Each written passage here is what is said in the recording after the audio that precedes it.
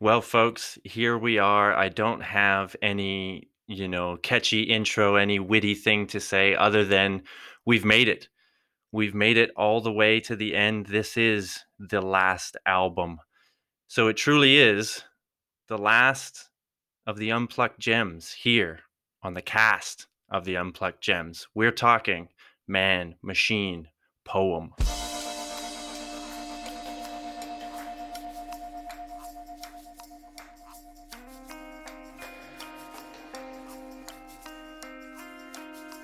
Well, guys, we made it. We will do a wrap-up bonus episode, folks. So don't think that we're gonna leave you so soon. But today we're discussing Man Machine Poem, and I really like this album. I think it sort of continues on from Now for Plan A. It doesn't feel like a huge leap, but it is kind of unique, and there's some interesting production choices. A lot of distortion on guitars and vocals, and I feel like these are used deftly and cohesively to create a collection of really atmospheric songs. The pace of which, save for a few moments on the record, aren't going to make you break a sweat. Hot Mic and Here in the Dark being some examples of some tunes with jam. But overall, I think, like I said, it's a bit of an interesting album, and that could be credit to the two new producers, Dave Hamlin and Kevin Drew, who are both graduates from the early 2000s Canadian indie scene. So overall, the album to me feels kind of airy, flowing, not thin, but it's got wide open spaces for Gord to operate in. And the band weaves seamlessly and effortlessly through the ups and downs of the tracks. Keeping things interesting and always sort of guiding us or beckoning us on through the verses, the bridges, and the chorus. And the album, like I said, does have some bite provided by tracks like Machine and again Hot Mic. And these tracks, along with some others like Man, for example, give the album kind of a brooding feel. However, the other emotion that I feel or sentiment that I get from this record is nostalgia. Tracks like What Blue and In Sarnia provide this. In What Blue, Gord sings, "In your eyes, what love looks like. It's still the longest thing that I do." It kind of has this looking back quality, and this, along with a few other tracks, have this, and it doesn't necessarily come across as sad or regretful, but just that this is the way that things are. These are the memories we have. And in fact, I feel a real hopelessness, hopefulness at times when I'm listening to these tracks, despite what appears to be some kind of existential lyrical content. So I feel like I can't quite put my finger on a strong thread thematically throughout the album. It's like I'm chasing it, like I can feel it, but I can't totally explain it. And I get the sense, and I'll touch on this in my tracks that I'm going to cover, that there's this kind of grappling with the inevitability of life, the ups and especially the downs of life, of man kind of struggling with his nature and his role in this society we've built. But at the same time, like I said, there's a hopefulness to it. That looking for these answers may be a futile exercise, but hey, let's do it together and be comfortable with what we don't know. Again, not sure I can build a strong case with all the lyrics for the albums for this kind of a theme. But even when I just have the album on in the background, I get this feeling, this kind of life is weird, but hey, enjoy it while you can. And of course, maybe I'm just editorializing it a bit, knowing the outcome of what happened. But this is something that the band kind of explicitly cautioned us not to do in some interviews, as the album was finished before Gord's diagnosis. So when I look through the lyric sheet of this album, I gotta say, I'm feeling a bit overwhelmed. I think Gord has provided some really great content, and the band backs him up with an interesting, if not laid back, kind of plateau or palette rather to that Gord can rest upon. And so I'm glad you guys are here to help me pick this one apart. John and Steve, welcome to the show, and take over, because what can I say right now? I'm just tired as fuck. Who wants to start? Yeah, Steve, good to see you. great to see you too, Brad. John, great to see you as well. I like your description here of the album, Brad. It's got a really nice flow to it, which I think is kind of from a musical standpoint is really stood out to me.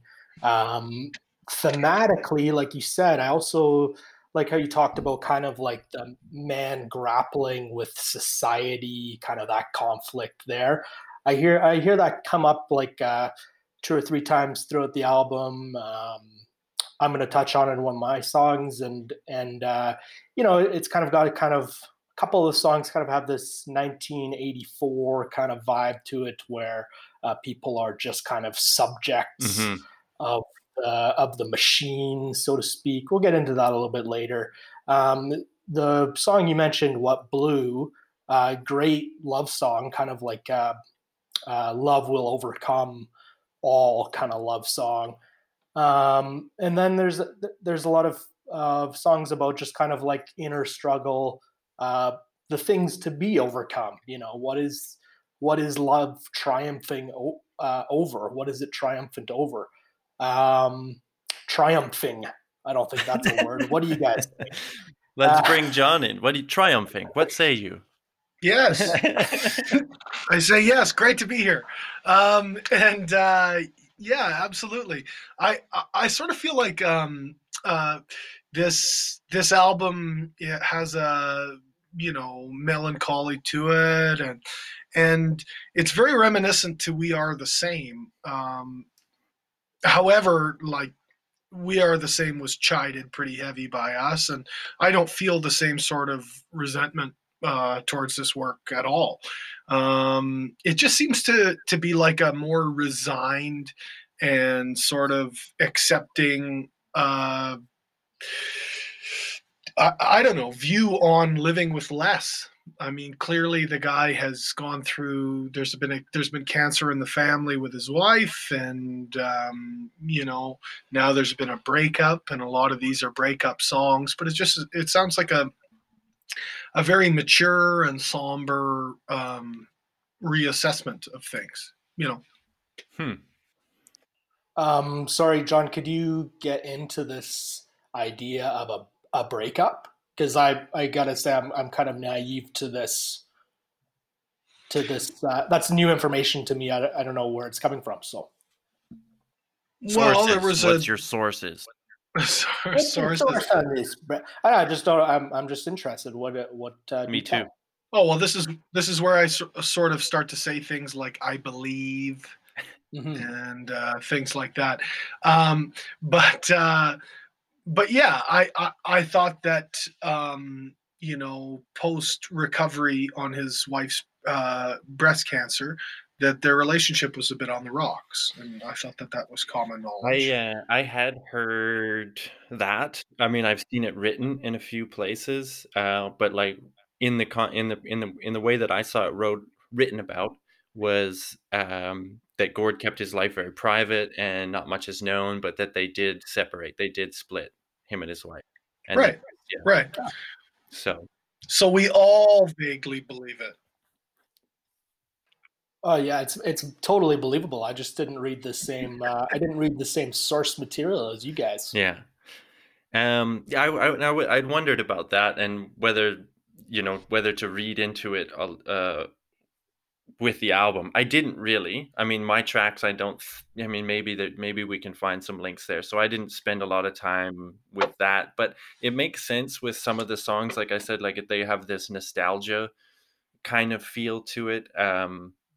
Like I mentioned, what Blue in Sarnia, there's a lot of talking about, like he's talking about you did this, or your love is this, or I put your love in some way in a closet, or I can't remember the exact lines, but that does appear a bunch in a number of the songs. So there's clearly, it made me think that there was somebody specific that he was speaking about or speaking to. It wasn't sort of like in some of the other tracks where there's like this is sort of for everyone. This is when I say you're a machine, I mean everybody, that's kind of how Mm. I saw it. So I did see that in some songs, but again, this could just be my lens on it.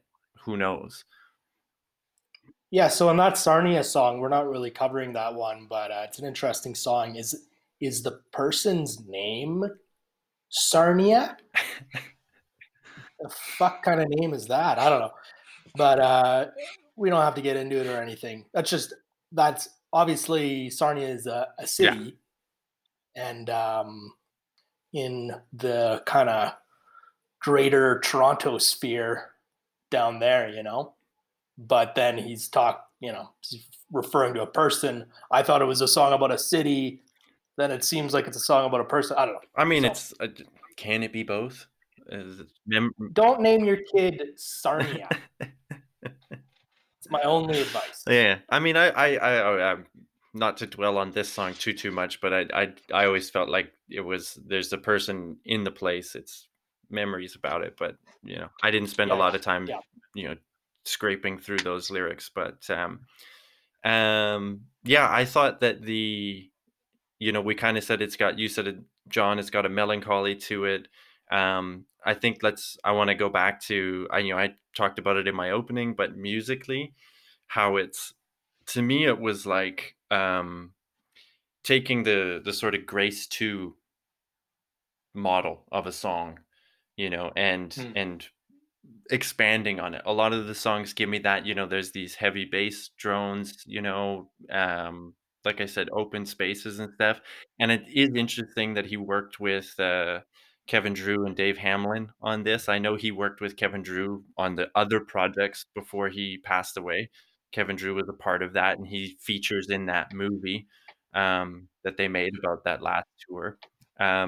So I did dig the sound. I like the sound. It's like I said, it kind of continues from Now for Plan A, and that it's like the heaviness, the heavy songs aren't, they're not the barn burners that were on the early albums, but they have some gravitas.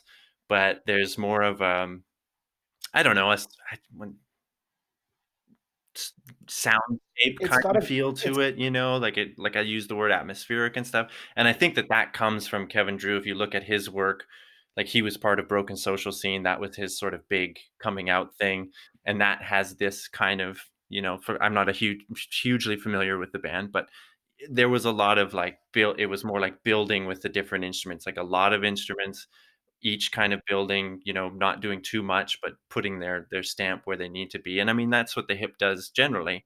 And then you kind of add like maybe this more, a younger take on it. The Kevin Drew and Dave Hamlin, I believe, are both going to be younger than the guys in the hip, and coming from a different sort of scene. But obviously, they will have encountered the hip at Canadian music functions and stuff like that. I'm assuming they're fans of the hip. So I thought that was an interesting collaboration, and I think it worked. So yeah, I was pleasantly surprised by the album, actually. I mean, it wasn't I had I was aware of, several of the tracks on it, but I never really dug into it as deep as I did until, we were doing this show. And I was pleasantly surprised. And I think it's a nice fitting sort of end. Don't you feel like the album was sort of lost in the wash of the news as well? Mhm. I mean, totally. it was such a um, you know, uh, really, really sort of a traumatic news story in Canadian media. And, also there's this album that goes along. There's a little baby on the Right. And album. the tour Like it seems like it was the And the sideline. tour gets Yeah. lost in all this too, right? Because I mean, if Hmm. without the Exactly. diagnosis, the tour would have been, "Hey, we're touring our new album. Yes, you'll get to hear the favorites and the encore and stuff like that, but this is going to be a tour of the album." Whereas the tour became Hmm. a greatest hits tour plus some of A the new a songs. Yeah. farewell tour. Yeah. Yeah. Sure, Yeah. yeah. I totally agree with that. I think I think it's a shame, to be honest, because I think it is a good album. Um There's some really good tracks on and here. Yeah. for Yeah, sure. absolutely. And the tracks all sound like each other. The album has a sound, Yeah. which is sort of all you can ask for, And there's some moments in the album where you can hear the band work together in all their pieces as they do best. You can hear uh, really, really good backup vocal with with Gord pleading over top and a very cool drone from everyone else. People are really playing to their strengths at certain times as well. And after a few albums of exploration and boundary pushing, it's nice to hear people play to their strengths. Totally. Yeah, and I think it's got a great flow. If you guys will indulge me for a moment, I just want to recount a little bit of an Oh, here interview we I go. I thought your book was listened done. to. Book's over, but there's still lots out there. So um, I'm not reading the gossip newspapers that you guys are reading, but there's still lots out there. So anyway, take us to an interview Gord did with the Sadies in the wake of their 2010 album, Darker Circles, which is a great album, by the way. So it was at the bathhouse, and Gord was the one asking the questions. So it's really interesting when you hear an artist interview another artist. I think it shines a light on the perspective of the artist asking the questions, kind of more so than any traditional interview where they're answering the questions, because you get to hear what they're really interested in, especially from a guy like Gord, who can be cryptic and guarded in interviews, this kind of thing. When you get to hear him ask the questions, you get to kind of get that unfiltered kind of his interest come through. So he says to the band, he says, to me, you guys seem to be able to skirt and ride the edges of history and shapeshift. And what he means by this is the music is timeless, and it continues to be timeless. They're able to create music that is true to who they are, but that is in constant flux. We talk about that all the time with the hip. Having their sound, but it's always kind of changing. But wait a second, though. I think that unlike the hip, the Sadies are a revivalist band. They have an old sound that they're playing. They nod to an old in the contemporary world. Yeah, they have kind of like. Well, I mean, they've got their own sound. It's got kind of country western tones, and then also kind of more so 1960s kind of psychedelic rock kind of stuff as well. So let me put it to you this way, though. They sound like the Byrds doing old American blues songs, which that stuff exists too. But let me put it to you this way: I'd be much, much more comfortable saying that the Sadies are a revivalist band rather than the Hip are a revivalist band. I'm not saying that the Hip are a revivalist band here. I'm just kind of recounting the question and answer, but it is clear. It gives us kind of a introspection into what Gord is interested in, right? So, but no, you're totally right, John. That's I would say that's a very apt description. Anyway, so yeah, he says they're skirting and riding the edges of history, shape shifting, kind of maybe a revivalist way, but maybe kind of just it's a timeless thing, right? Like this kind of music is great, and it might be a kind of throwback, but it still has the same kind of qualities that we look for. Anyway, so the Sadies, they talk about kind of their sound being inescapable. Even if they want to, they can't sound like anyone else.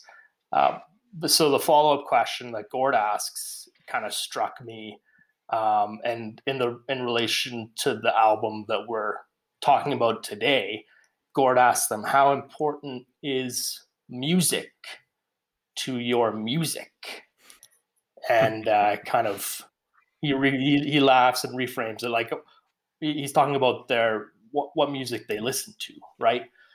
And kind of how important is that to their creative process. And so Dallas Good and Mike Belitsky of the Sadies give a great answer here about the elements of music they love kind of finding their way into their songs. Belitsky says, I paraphrase, he says, you can listen to our music and find little bits that remind you of something you've heard, but when you try to take elements of another band and fit it into your song, I've never been successfully able to do that. And so Dallas Good follows up by saying, you may get compared to another band because of a song or an instrumental, because certain technical elements may remind them of something else they've heard. But you just have to you embrace that, right? It's pretty clear in the interview that the Sadie's band members are experiencing a high of having one of their music heroes ask them about their songs. But it's also just as clear that Gord revels in the opportunity to interview one of his favorite bands, right? It's a nice little moment. I recommend that people watch it. But the big takeaway for me uh, is the influence of other bands bleeding into your sound, right? Mm. And just letting that happen. And I feel like I haven't noticed that element through the Hips career as much as I noticed it in this album. Could be the producer, like you mentioned, Brad, the two producers of the album who are kind of ingrained in the Canadian music scene. But I'm hearing like so many of bits of other artists in this album. I don't know if you guys heard the same. Like, um, it feels like there's a lot of influence in this album, but it's fully immersed with the hip sound with just great flow. Like I think it's effortlessly done, not like on purpose, but just kind of letting it happen. Like I'm hearing Sloan in this album, Rio Statics, Broken Social Scene, like the producer, uh, hints of Blind Melon, Queen, Bowie, Modest Mouse. Modest Mouse for sure. That's Just, one I had written down. yeah. So do you think? And sorry, can I just ask? Do you think that there was a letting down of the guard and a willingness to incorporate these sort of outside influences into the sound on this album? Yeah. Because beforehand they really did seem to be bushwhacking a new path. Mhm. Even the stuff they did with blues rock too, they don't sound like a traditional blues rock band. They've it seems like they've always prided themselves on being exceptions to certain convention, right? So it seems like they're kind of letting that all go and pulling I in mean, some of their friends' music, because that's who everybody that you listed almost there, Steve. Those are all touring mates. Those are all Totally. Canadian, music. or indie or kind Uh, of, yeah, whatever lower, Yeah. but yeah, I think it's, the things that yeah, interest them. I think Yeah. yeah, I think the Hip, they never really, you could never really say that they're like Modest Mouse in that way, in where it's like you don't really, the influences aren't really on the sleeve. Like I mean, the Hip more so Mm-hmm. than Modest Mouse. Obviously, there's elements that like the blues rock thing or whatever. Like you can see that, Mm-hmm. but it's not Right. like you said, John. It's not your typical thing. And as they progressed in Mm-hmm. their career, it got even more distinctly hip. By the time you hit Mm. Phantom Power and on, or even Trouble in the Hen House, or even Day for Night, like these are albums that were like, they're not like anything else. So I think it's interesting. I wonder, I mean, we'll never really know if it was like a conscious choice, a letting down of the guard, or if it's a younger producer that's sort of got these different tricks in his toolbox Mm-hmm. and is bringing those to the table. I don't know. Well, the way you know is you go on YouTube and you look for interviews. And No, we'll never this know. one, this particular interview was, I don't know if you guys knew this. This was conducted by Gord Downey. Is YouTube like a book that you read Yeah, and then you that's right. reference Yeah, thousands of times throughout a that's right. podcast run? No, Um, it's just clear from the interview, and clear from a lot of interviews, a lot of stuff I've read or heard of Gord, that in this kind of last decade or whatever you want to call it, last kind of 6-7 years of their career, their interest in other bands, mhm. especially particularly Gord, Yeah. his interest in other bands and different music was reaching higher levels. Well, Right? He's the doing thing, albums with the Sadies around Yeah. this time. He's doing albums with other groups. He's on all sorts of recordings around Yeah. this time. And it could So be that as you get to the level that you're at, you need to find more inspiration. You need to, or you're just like, where do we've done something with the hip that but how do we keep it fresh? How do we? well, why worry about it? I think that's the whole point of this interview is why I think Gord is like from all the evidence, I think he's an overthinker of things. And I Mhm. think he was previously, I would guess, he overthought the fact that they needed to stand out and have the most original sound, and that meant to put walls up and guard from other influences coming into their music, because then, oh my God, we're gonna sound like this or that or whatever. But well, I'm glad. now it's like, why am I worried about this? We're like an established supergroup, and this can only make our music better. And I think in this album, I think it has. Well, I'm glad you said that, Steve, because like I wanted to talk about how maintaining independence is deliberate, like that, those sorts of things, like being free of influence and things like that. That's the high road, that's the long road, and it's very difficult to do that. Probably impossible, I'm really. remember You can't ever be, but I don't know. Well, no, I'm reminded of, well, there's been lots of vanguards, like obviously, a group like the Flaming Lips is forging their own path a lot more than the Monkees.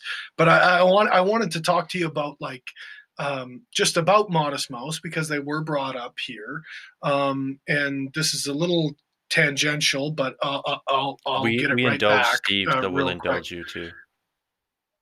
Thank you. Thank you very much. That's the nicest thing literally anyone's ever said to me.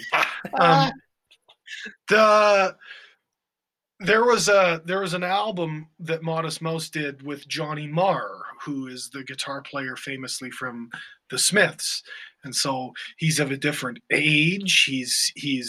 He's completely from a different cultural upbringing. Their music sounds completely different from Modest Mouse. And Johnny Marr did a pilgrimage. He had a family, a wife and children.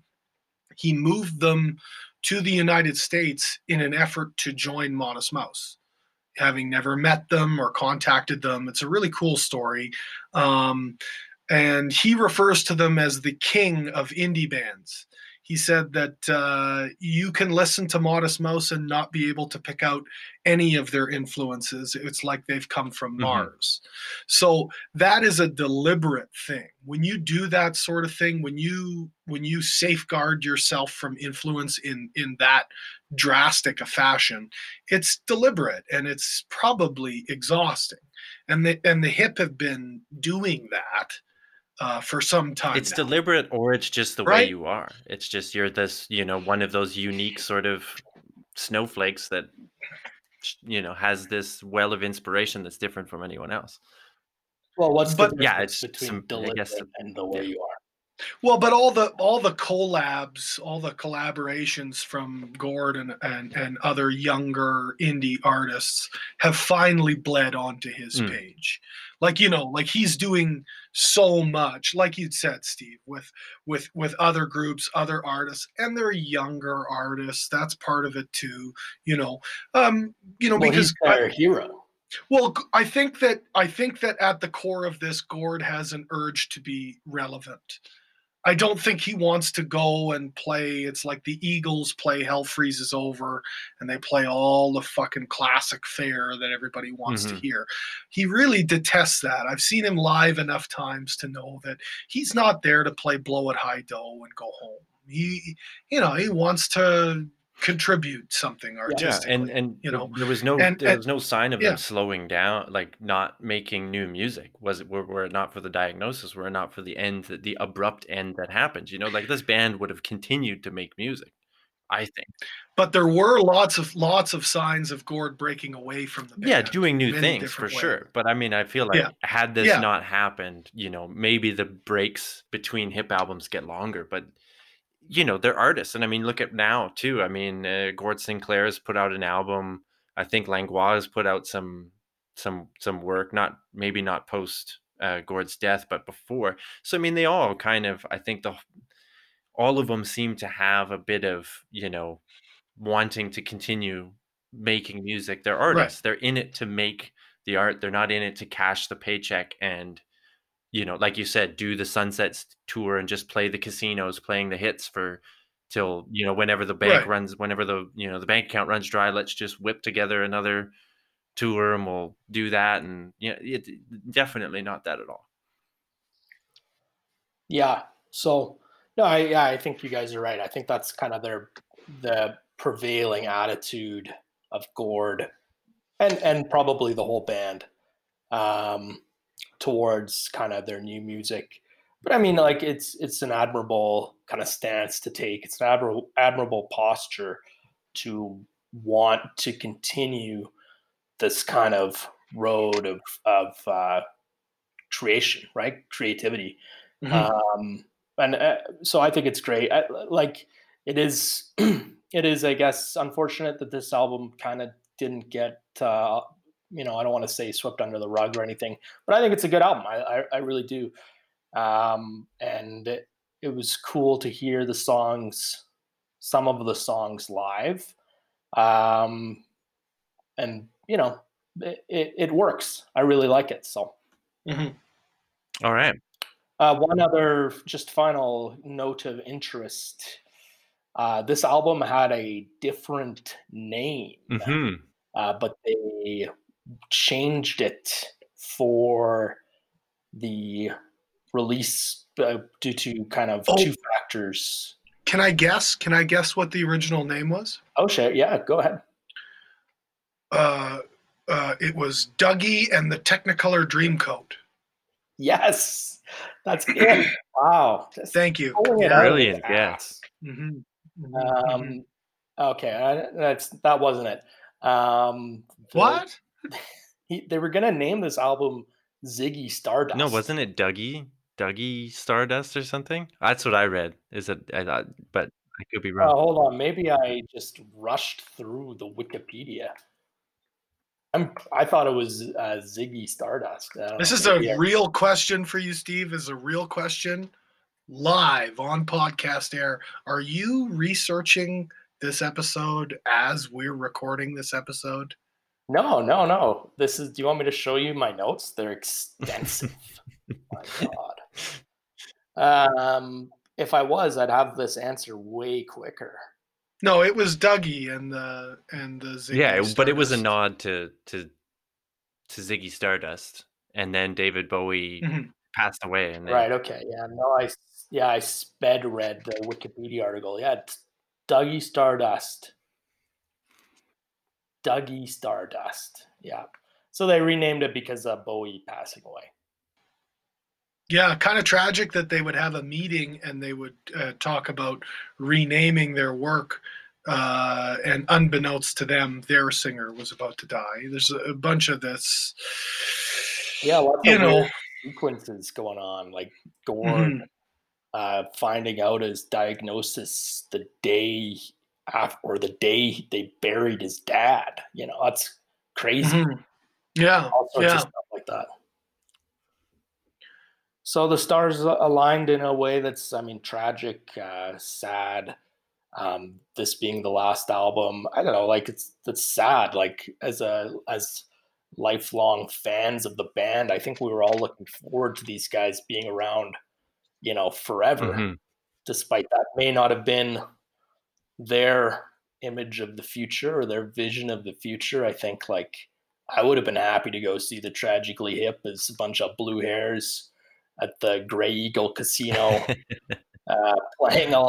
playing the favorite songs or whatever. Maybe it would have happened, maybe it wouldn't. Who knows? But I mean, in a way, these stars kind of aligned to release this album and then go on the tour that we'll always remember. So Well, yeah, and I wanted to say too. I mean, as far as our expectations as fans, I mean, nobody let us down. It became, it went from the tour for this new album to like a love letter from the band to the fans. And I'm again really really appreciative that it was deemed as the most pertinent use of his last time to share and commune with fans again. I've been hard on Gord over the course of this podcast about the way he feels about his core group of fans, but you can't question his commitment in this way. It was, he had to learn to ride a bike all over again, and then went out and ran the Tour de France for us. It was really really cool. Yeah. Yeah, extraordinary. Great analogy there too. All right, well, I think we should move it along and get to the tracks. And I'm going to start off with the first track on the album, Man.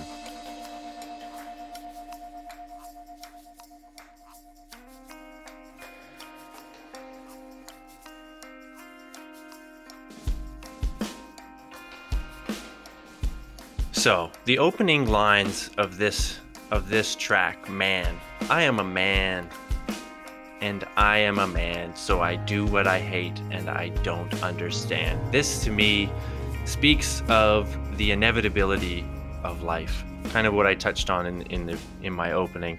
As a man, as a human, you live regardless of whether you like it or not, which then makes us the machines. Gord goes on to say, I'm a real machine, you're a real machine. And this kind of seems to be the crux of the song for me.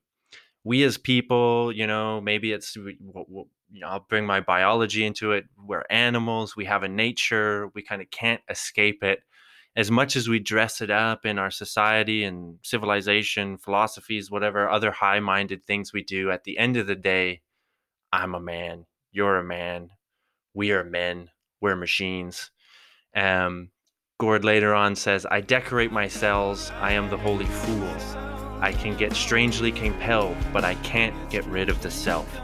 So like I said, you can dress it up, you can decorate yourself down to the cell, philosophize, you can invent religions, become the holy fool, whatever non-physical things it is.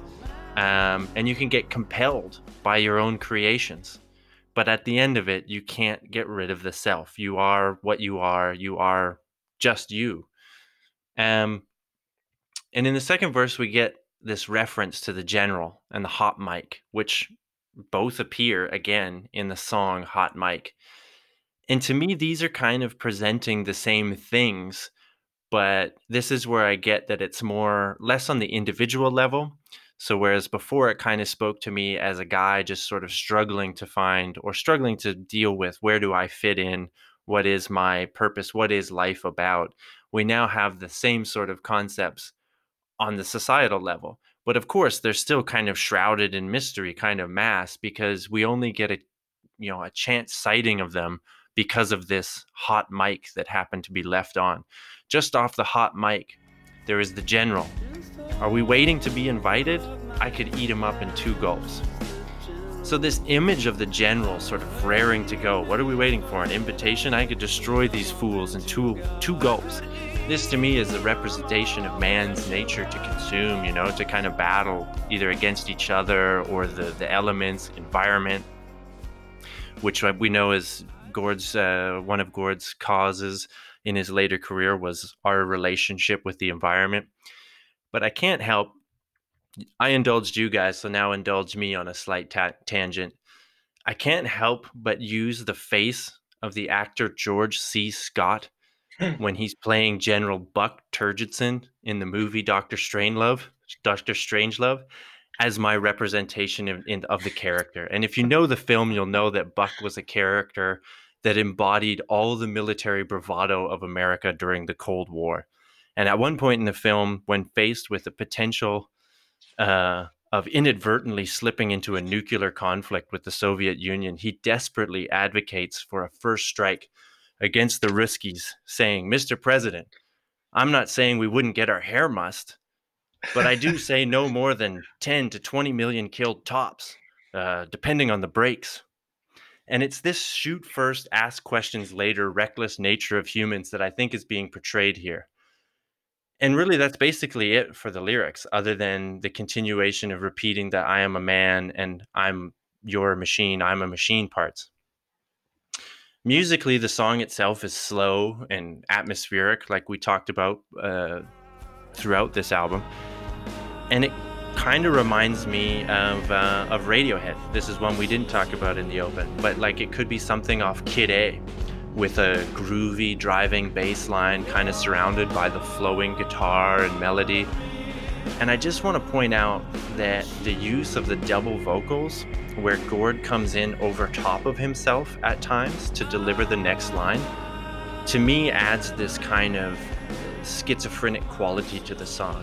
And it speaks to this sort of, genuinely trying to grapple with these themes. Where do I fit in society? Where do I fit in life? And then where do we as humans fit in the society that we built, and potentially in the conflict with nature? So it's not really on the nose, but these are the thoughts, these are the images and the feelings that it evoked for me. And that's my take on Man. What say you, bunch of machines? I'm so glad you brought up Buck Turgison from One of my Doctor favorites. Strangelove. Yeah, chomping on a big piece of gum too. Mm-hmm.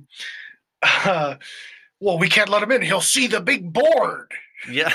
Yeah. There's a million quotes you could go for that guy. Yeah. It doesn't feel very deliberate though, as a songwriting device for Gord. Like he's usually quite a bit more subtle than this. Like things are very laid out. The fact that this was originally meant to be, I don't know, like Dougie Stardust or whatever.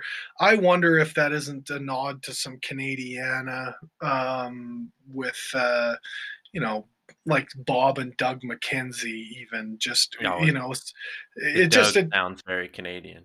yeah, it just sounds very Canadian. Yeah, exactly. But the idea that there was some concept album that was shelved and scrapped, Man would have been part of the concept album that now we're not moving in that direction. Yet this song Man still remains, Well, I do think that Man and Machine, mhm. those songs are linked, and possibly even Hot Mic, but I wouldn't be able to. Mhm. But anyway, Yeah, but jump on you over know, my but own you know what I track. mean, right? Like it just seems all of it is very obvious for the way that he's been writing this entire way. Like it makes me think about Now from Plan A, where he's going way over the top with all the theatrical, you know, man, machine, see, it works in monkeys and all this stuff. Like it's all just very like plain and sort of, heavy handed. Normally he doesn't operate in those sorts of ways. So, I mean, that was the thing that I was sort of struck by, is that there's like some conceptual elements that are really like laid bare and left to lay bare, and, and they go and like they relate directly to the title of the album and to a previous song. There's all sorts of things that typically Gord hasn't been doing. I don't know.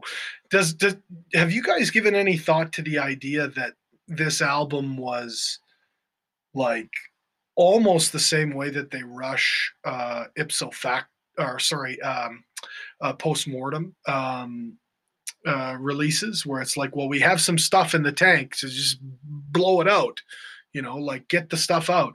I know that they've said that this album was done, it was all ready when there was a diagnosis, and I'm not trying to question that. I just mean it really does seem like almost like a flush album, not in the way that it sounds, that the tracks sound to each other, but just there doesn't seem to be a fully written concept to this concept album. And then there's these these songs that make the skeleton of a concept album that was never fully realized. Do you guys have any of that? Am I Well, before I would throw it to Steve, I mean, I think I alluded to that a little bit, in that I felt like there was a fleeting theme throughout this that I just couldn't put my finger on. I think some tracks kind of speak to it more than the other, but it could also be me sort of picking my tracks and finding a link between them and then trying to paste it over the whole thing. I don't know. What do you think, Steve? Yeah, I don't know. I hadn't considered that, John. Guess I kind of just took them at their word, but what you're saying is it makes a lot of sense to me. Um, there's definitely through lines here from the last album to this album, um, and throughout this album too, which kind of there's ideas and themes that are pretty tightly linked together, and like you said, John, are laid bare in your words. I thought that was a good way to put it. Um, yeah, I think kind of what this song. Obviously, this is a really interesting song. It opens the album in an interesting way. I really liked your description of it, Brad, being um, kind of the pardon me. Ooh, just let me grab a drink here. Yeah, you said it was schizophrenic kind of thing. It was cool. To me, the lines in this song that really kind of, I think, set the foundation for the album is the lines you focused on, Brad, of the end with "I can't get rid of the self." I think this is a big time self struggle album, and I think that shows up in a bunch of different songs. Um, so yeah, maybe was it a concept album that didn't quite make the just didn't they ran out of time, or they ran out of energy to kind of complete it. Or they wrote It's other good songs that didn't fit the concept. That Mm-hmm. Yeah, that right. sort of thing happens all the time, right? Like, Hmm. anyway, Mm-hmm. sorry. Yeah, no, I think that's yeah, I think I'm that's a interested that you said like it. I mean that it's laid bare. Some of these things are laid bare because I got it like. I mean, I think at the end of my little description there, I said it's not really on the nose, and I was thinking of it more like I guess maybe like some of the themes like they are glaring or it comes out like, but it felt like it was maybe the theme to me of the seeking, like the sort of seeking, this sort of trying to understand, this sort of grappling with it, is the theme that's sort of laid bare. But then I'm looking for like layers within that. Like, well, what is that? What does it mean? That I felt like maybe that wasn't on the nose or something. Like I feel like I'm left not wanting, but like with the character of the song or with the mood of the album or whatever, in the same way that it's like there's something here, there's answers, or maybe there's no answers to this life, to these questions, and that's okay, but you're kind of still wanting to find them. I don't know, I, this is I just know I felt like when the album was first released, I was like, boy, these are very plain, sort of obvious themes. You know, hmm, like not often. Like we're talking about Brad, you're covering songs that are called "Man" and "Machine," respectively, and then hmm, the album is called "Man Machine Poem." I when I heard of that, I was like, well, it's a little fucking on the nose, don't you think? Like just in that, uh, human beings are machines and they're capable of art. I was like, oh boy, is this going to be is this going to be really obvious or deliberate? And the album isn't. I don't think it is. It's just when you hear those there's titles, there's some of that, yeah. there's an element to that, but obviously they had a different title for the album, and then maybe Hmm. I think the title may have been rushed. Hmm. That makes all sorts of sense to me that and there's Gord like talked about the Yeah. because the title obviously comes from the track on Now for Plan A, and in interviews, because Steve, I also look up interviews. I don't know if nice. you knew that, but I do. And Just a second, Brad. Where do you do that? Because I don't do that. it's called the Where does somebody interwebs. get that done? It's Mm. called the interwebs. I don't know what Steve's talking about with his YouTube. Sounds like a video platform. I Oh look for yeah, I was transcripts of old interviews, so I read them. So I Yeah, get microfiche. Yeah, Microfiche has been around for years. I And go to yeah, the that's what public I do. library and, Yep, I put it do. under one of Yep. those magnifying glasses, and I get no Mhm. context. I get no body language. I get no inflection. I just read the words for what they are. Mhm. Anyway, Gord said that the title of the song, Man Machine Poem, was about his wife. And it was like, I can't remember exactly now, but it was like, he's the man, or, she's the poem. And he had this description of it.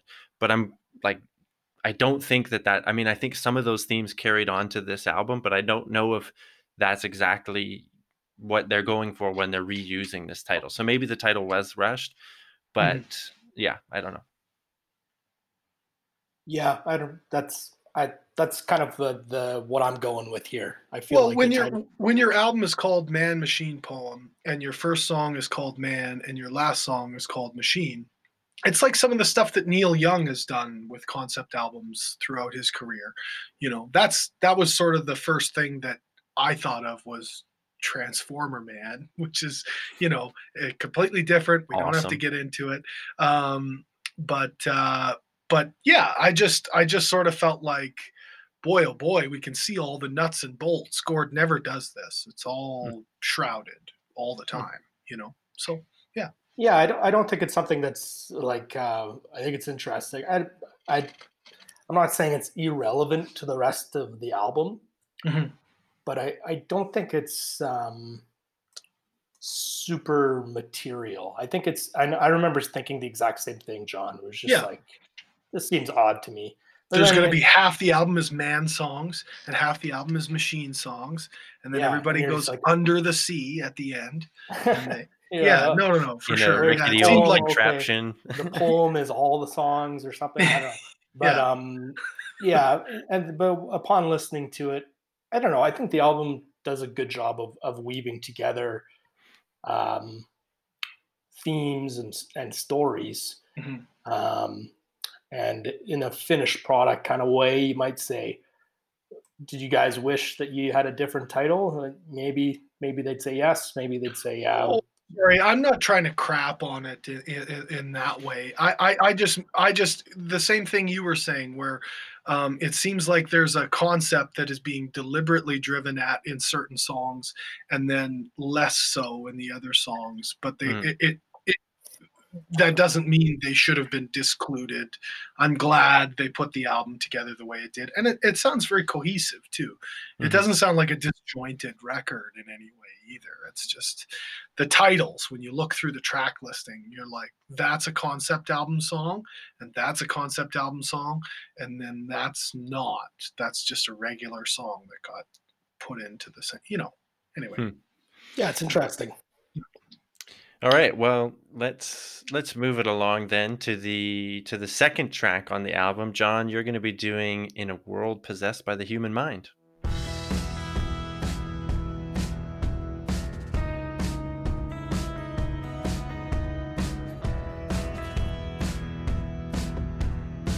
This is a really, really interesting song. Just give me the news. I wanted to take on the song just because it feels like it has the conflict of man versus nature. Just at first blush, without any of the backstory or the happenings on people's lives and relationships at the time and all that sort of thing, it has always just struck me as a man versus nature type of story. And it depends on sort of how we view the word possessed. um, Possessed as in owning, or if you talk about possession in a spiritual way, i think that um, I think that both are sort of valid. There's an environmental sort of lilt to everything Gord does and says publicly at this time, and it sort of seems like this falls right into the crosshairs of of Gord the environmentalist.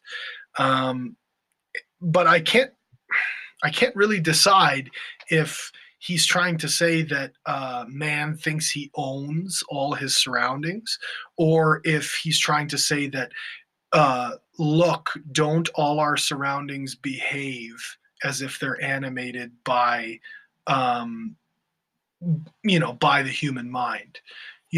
As if the earth were some husk to be inhabited by uh, a parasitic will. And I think, I don't know. I just think it's a very, very powerful thing to say, that the world possessed by the human mind. And I sort of lean towards the idea that the things that happen in the world, and the way the river flows, and the way the traffic flows, and the way, you know almost everything is in rhythm, is because it is the will of some person or some people. Like, it's impossible to take the ego out of the landscape, even. Like, you look around you and the things you see are all directly tied to one person's ego, or another, because human beings have this necessity, this want to imprint and impress their livelihood and vitality and legacy onto their surroundings. So now there's nothing raw to look at. And I think that that's an environmental message, where you can say, look, at this river's been diverted. Every river's been diverted. This is not a true and natural lake.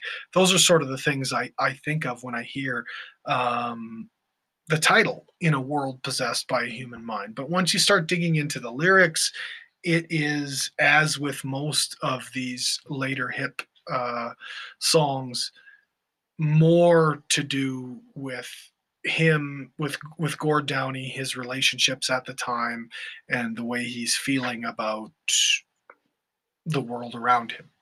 And I mean, he quite often he references your. He says, it's exactly as you described. So there's this other person in the song, and I think it's probably pretty safe to assume that that person is his wife.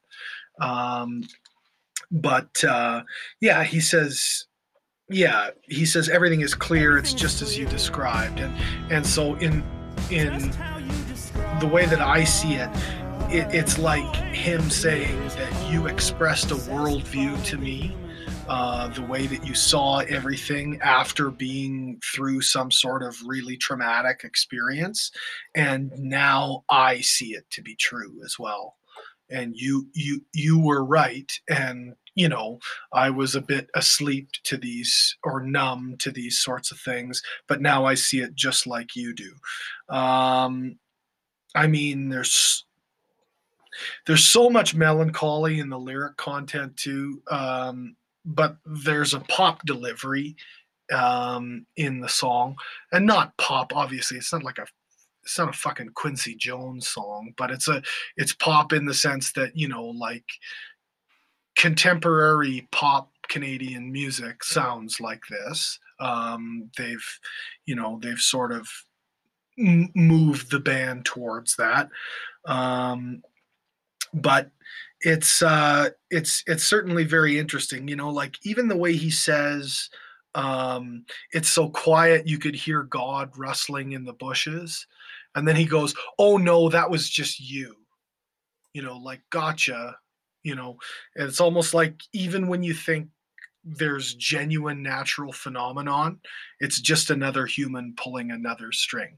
Like, there's no, like, it was just a costume again, so I it feels like someone who's been robbed of the idea that things happen at random, and the idea that the world around them is a natural occurrence and not something very crafted, and just like a sort of a cynical view of who made what you see, and and those sorts of things. There's things I really like about the song. I really like the way he says, it's a little super dangerous, the way that you use a diminishing word like little, and then and then super right together. this is all classic, the stuff we love out of Gord. And as far as the music goes, it's really cool. Like, it's really, really nice. I mean, we talked a lot about in We Are the Same, how they were looking for new sound, and it sounded like uh strained, or like almost like they were trying too hard, or it was too deliberate. This is a great example of them having really unique um musical elements that seem to have happened organically. Um, like, is there a sitar in the song? Is something I looked at really, really hard, and I could not find the answer to. You should It's have either looked a for an sit. interview. Oh, Mm. oh, oh! I see. I see. Well, Yeah, I it's got a either book called YouTube. it's. There's a whole section about it. Okay, well, maybe you can tell me what page it's on, but it's either a really heavy guitar effect or it's a sitar. And I wanted to point out the guitar between chorus 2 and verse 3 is especially beautiful. It seems to meld almost seamlessly with a vocal part. I can't even tell. Like, these are really, really good. You have a very, very good production when someone is listening to hear if it's a voice or a sustained guitar note, and they cannot tell the difference. It's a very, very deftly produced album as well, and I think that Agreed. comes through here. Hmm. Obviously, this is a song that I think has captured more people's imagination in the album, possibly than any other song on the album as well. I you can see things like lyric views, like the amount of times people have pulled up the lyrics. This song leads the album, so maybe it's by virtue of that, one could say it's maybe the one of the more deeper lyrical offerings. Um, I don't know. I thought it was really, really cool and very, very ambitious. The fact that I can't say whether the conflict in the song comes from comes from the narrator viewing his surroundings through his own mind, or him saying that all my surroundings are manipulated by human minds in one way or another. The fact that I can't determine between the two of them, obviously it's a very ambitious thing to have written a song about.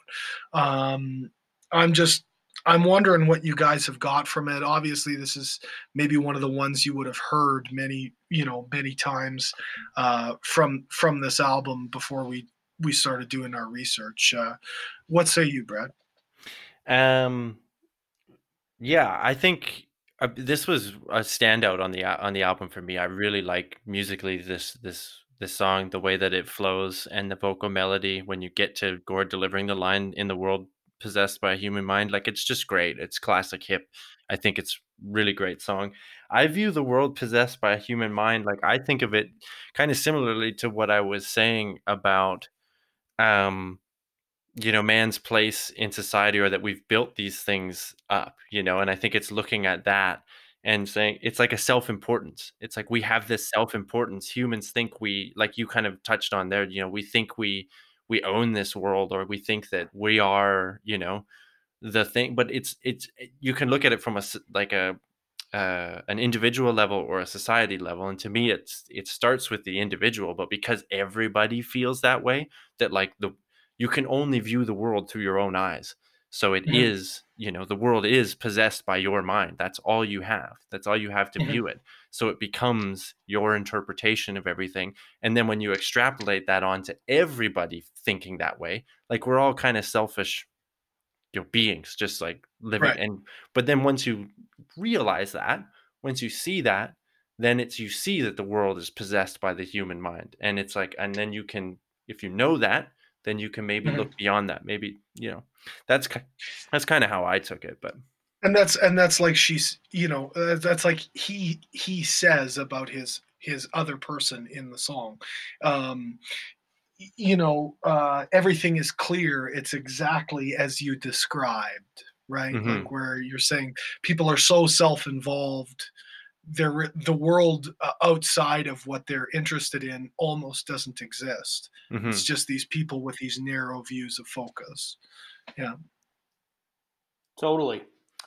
Um, yeah, I think so. John, your Mm. two options of what you thought the song could be about.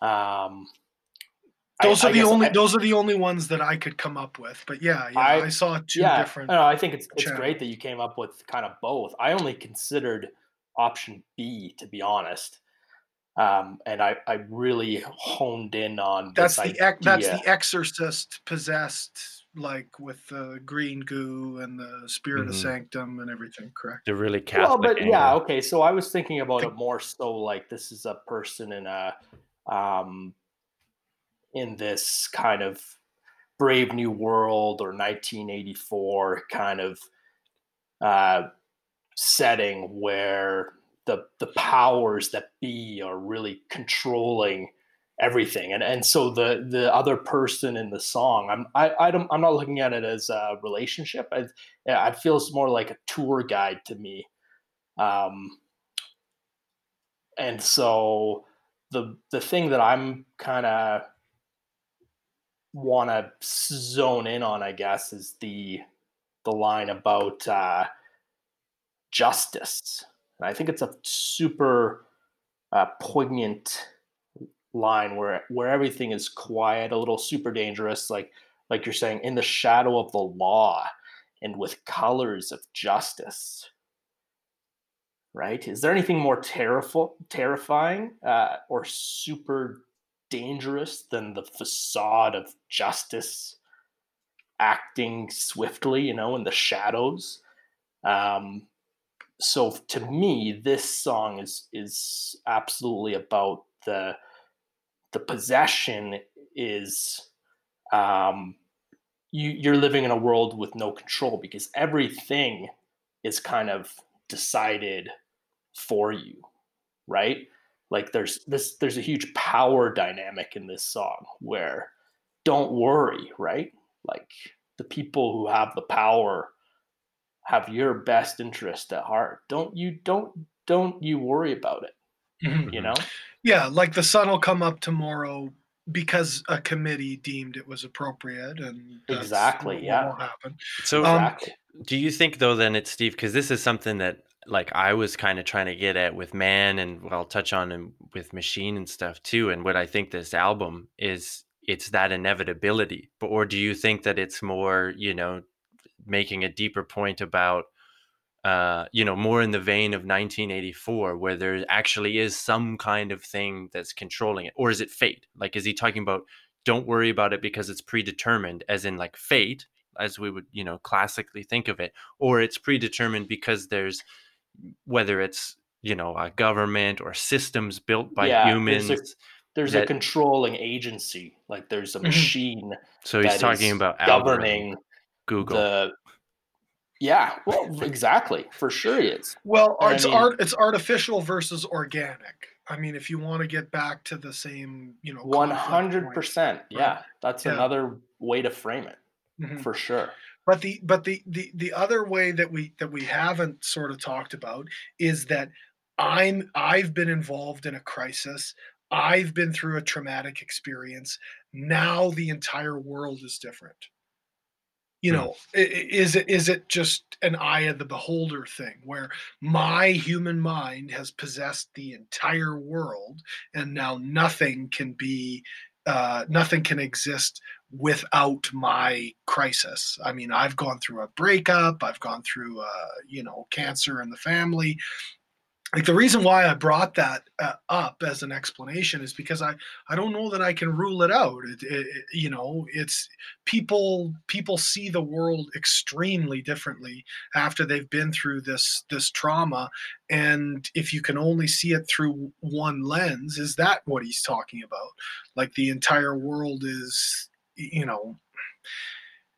I can't see it through, I the only thing I can see the world through is the prism of my mind, and it's been forever altered, and now everything is worse, or everything is hard or difficult. You know what I mean? Like, um, I don't know, because there's so many things in the album that point to personal calamity, so Yeah, I mean, I agree. Throughout the album, there's a lot of that. I don't know. For me, just when I read the lyrics of the song, when I listened to the song, it was more so about having your existence filtered by some kind of a controlling mm, agent, yep, And when I look at the lyrics, particularly the "In the Shadow of the Law" and "With Colors of Justice" yep. lyric. Um, so I don't know if you guys realize this. I realized this last night. Um, Are you going to tell us about a dream?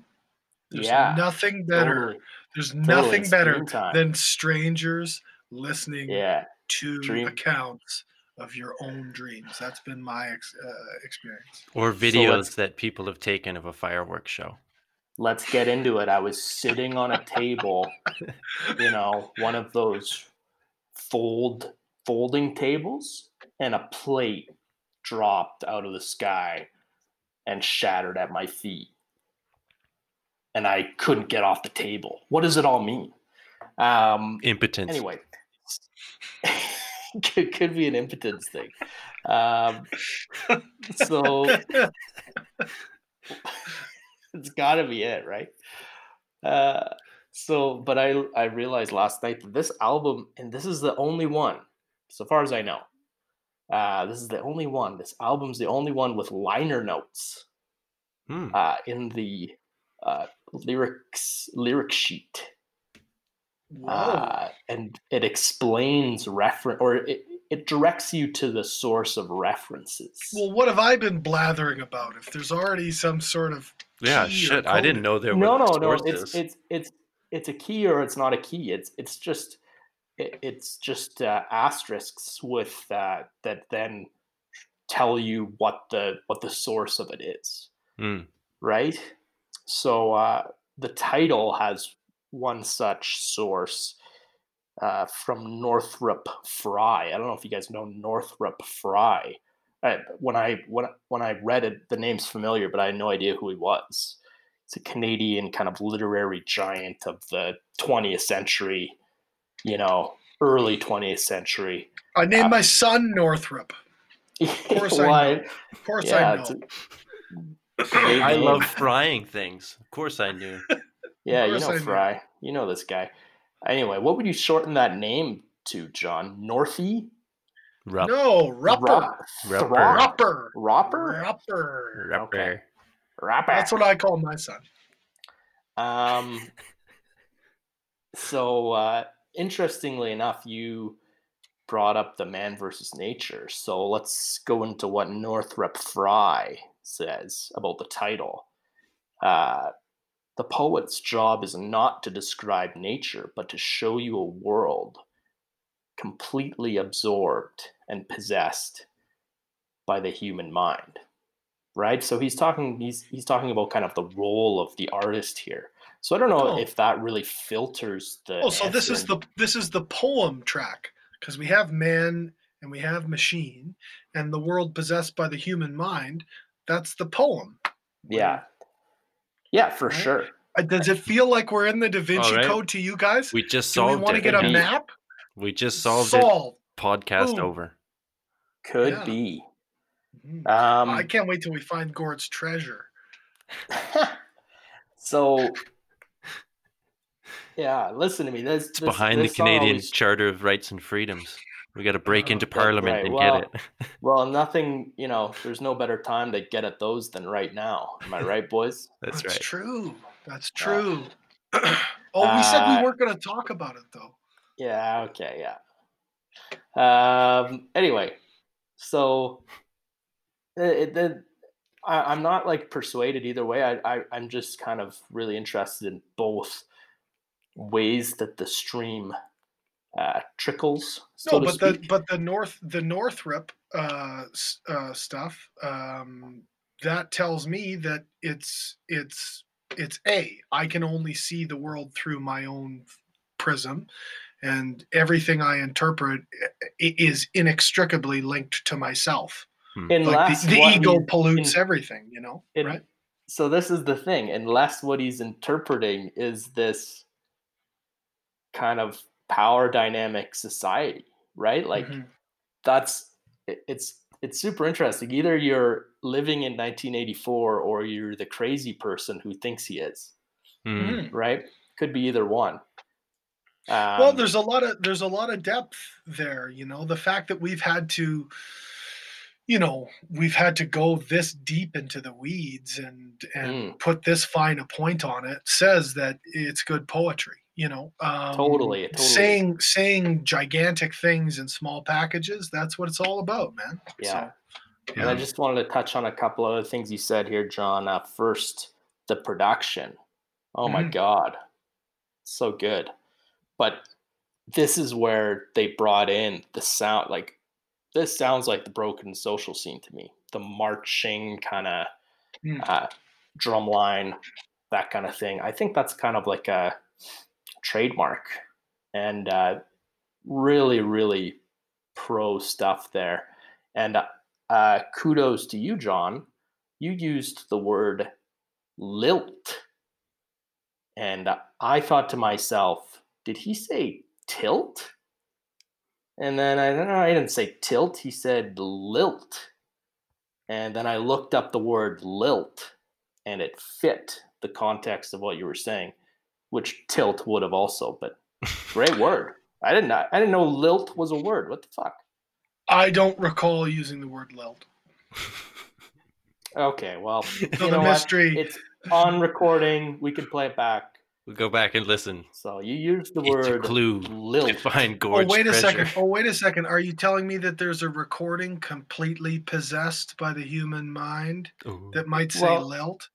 We record it so we can send it to the government, and then they redact the information they don't want getting out, and then they write the whatever they're okay with getting out, and then they publish that under the government publishing agency. And that's done by the friendly government of Canada? That's right. Hey, we're just going to go ahead here and filter some of your thoughts out because some of them are pretty randy. Yeah. A little unfriendly, a little uncouth there, bud. So we're going to ask you to tone it down for next time. Yeah. And then there we go. Yeah. Well, yeah, I mean, more questions than answers, but it's tough. This is one where I wasn't able to find a lot of traction. I was really inspired to jump into the song, and I didn't find many answers. It seems like a personal relationship song as well. We haven't touched on that quite, too much, but it's deliberately vague. A lot of that stuff is left out and sort of left for the listener to guess. Mm-hmm.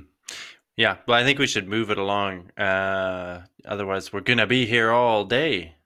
But John, you're up next with the next track as well.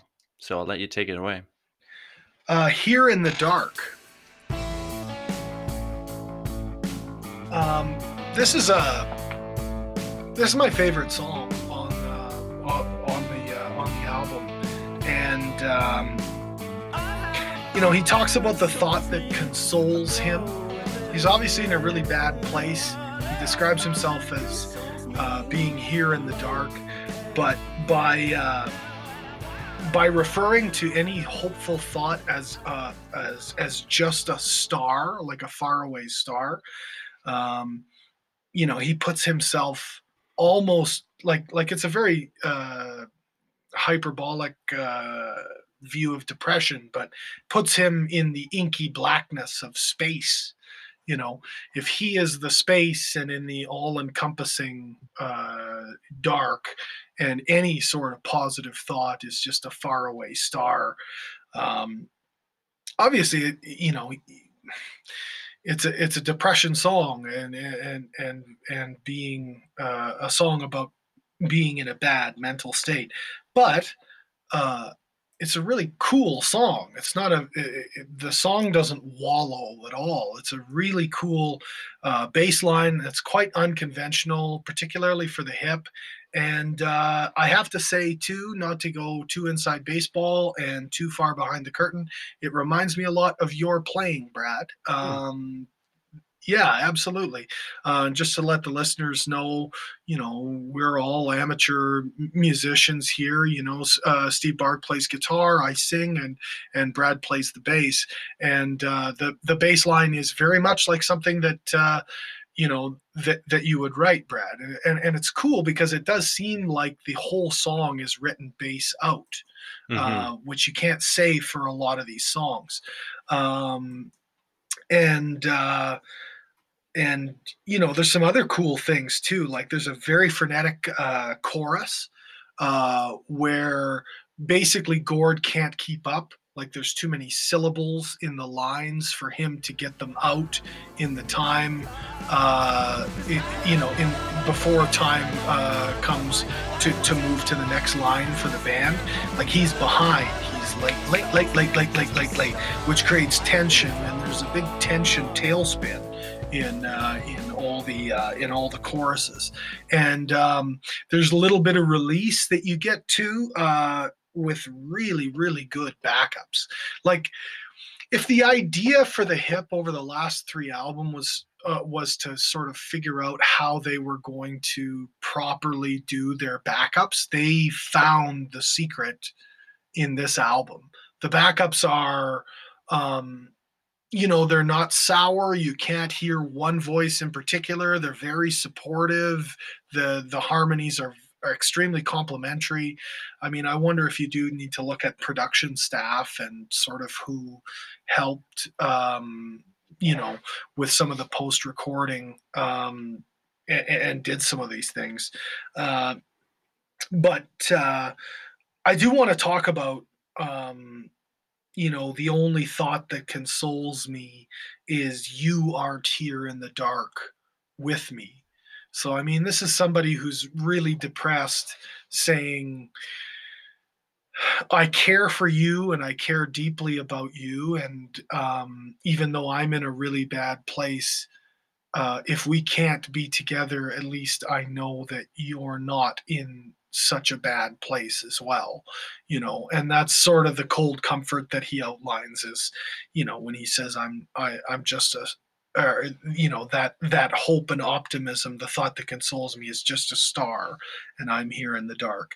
It reminds me of a lyric from the Frank Zappa song The Torture Never Stops, where Frank is trying to, in a cartoonish, over the top type of way, tell you about how fucking horrifying the existence is for these people, and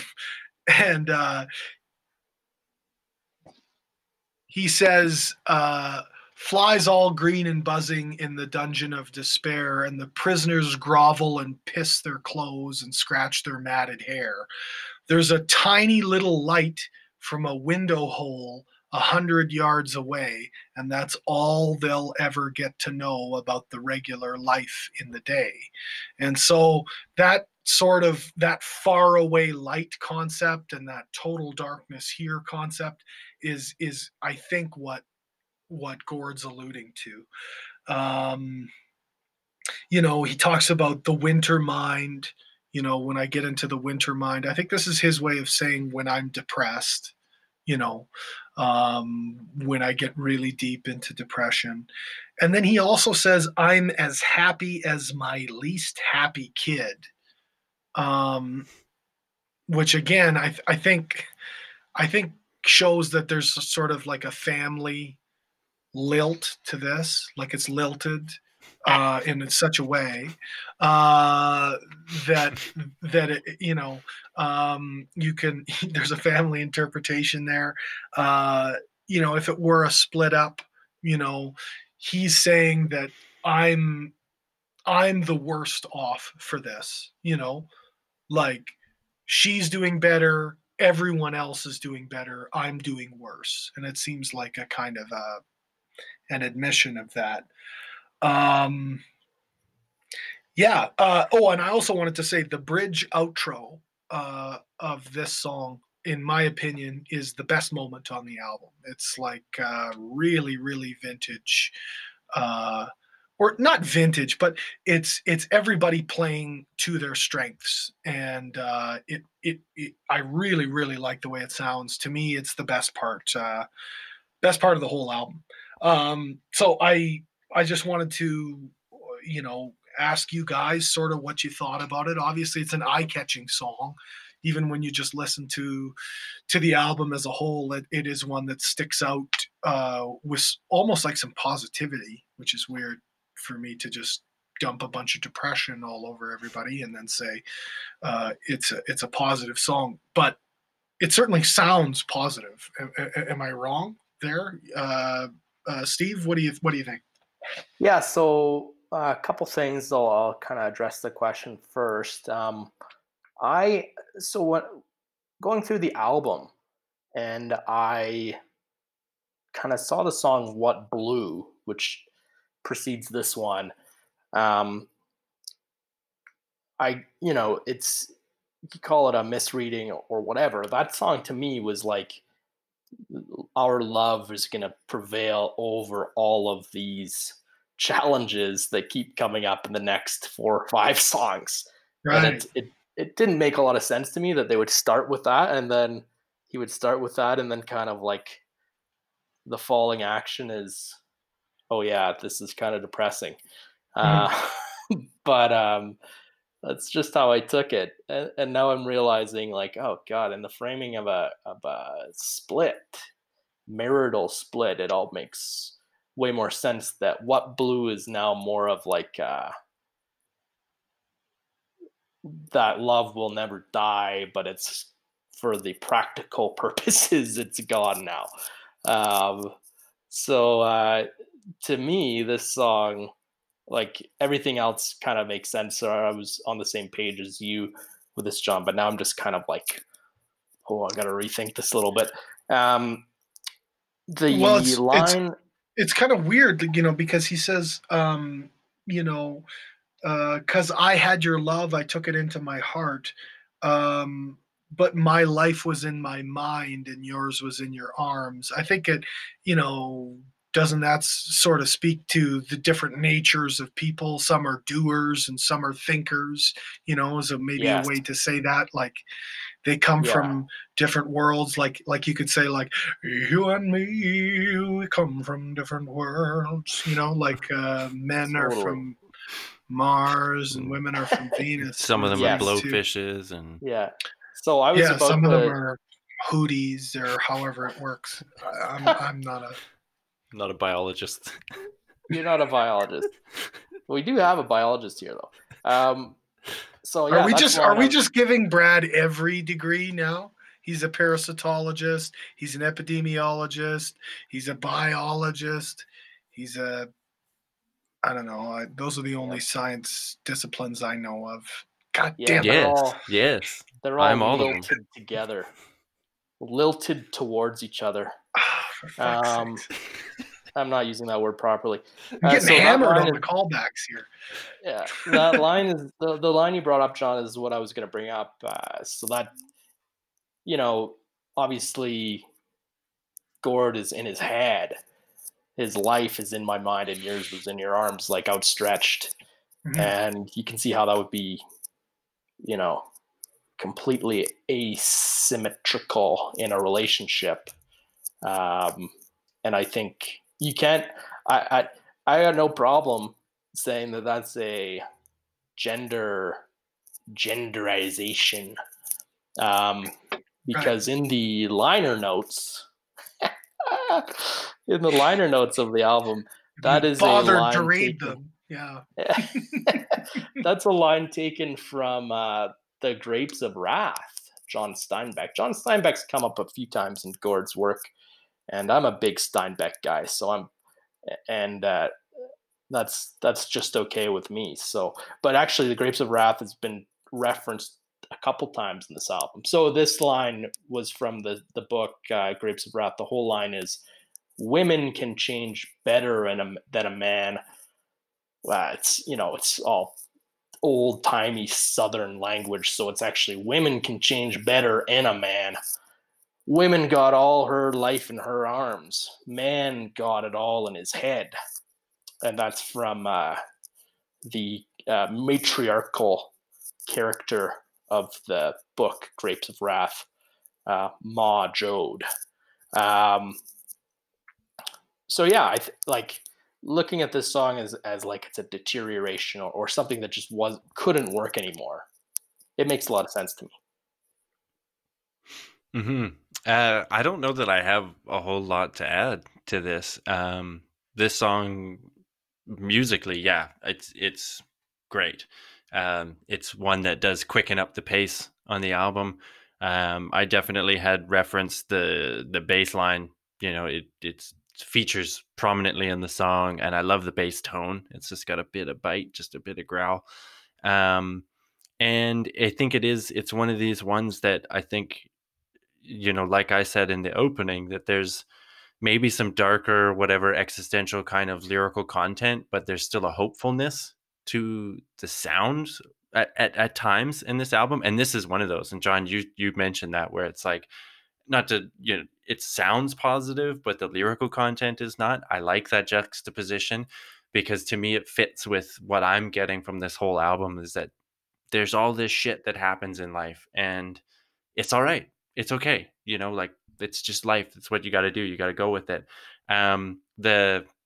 The line that really, you know, struck me was, again, John, like you said, that you're not here in the dark. That's really cool. It makes it sound really selfless, you know, like, if we can't be together, at least you're not down in this shithole with me or whatever. Like, that's, I don't know, that's just a really poignant line that stuck out to me, and one of my top rated tracks on the album for sure. Just quickly, just to jump on what you said, both of you, about the musical aspect. John, you compared the bass with Brad. I thought that was super cool. This is the song that really reminds me of a Sloan track. 500 Up really reminds me of that song. Oh, okay. And the quick bass work is, I think, the thread there that and the lateness, like you said, John. I think both of those working together are like super cool. So, Brad, you just got compared to Gord Sinclair and Chris Murphy all in the last 10 minutes. I couldn't be happier. I love the out of control, can't catch up to the song as a device to create tension. And it's used to much aplomb here, for sure. All right. Well, if that's all for this one, Steve's going to take it with the next couple tracks. All right. I am doing the next track, Tired as Fuck.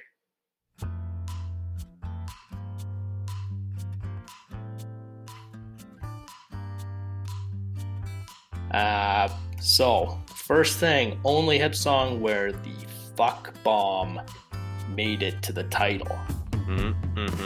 So there's a first for everything. Definitely highlights the song and makes it very noticeable in the title or in the track listing. Great cowbell opening. Really hard on the cowbell to start us off. Can only assume that's Johnny Faye rocking the cowbell.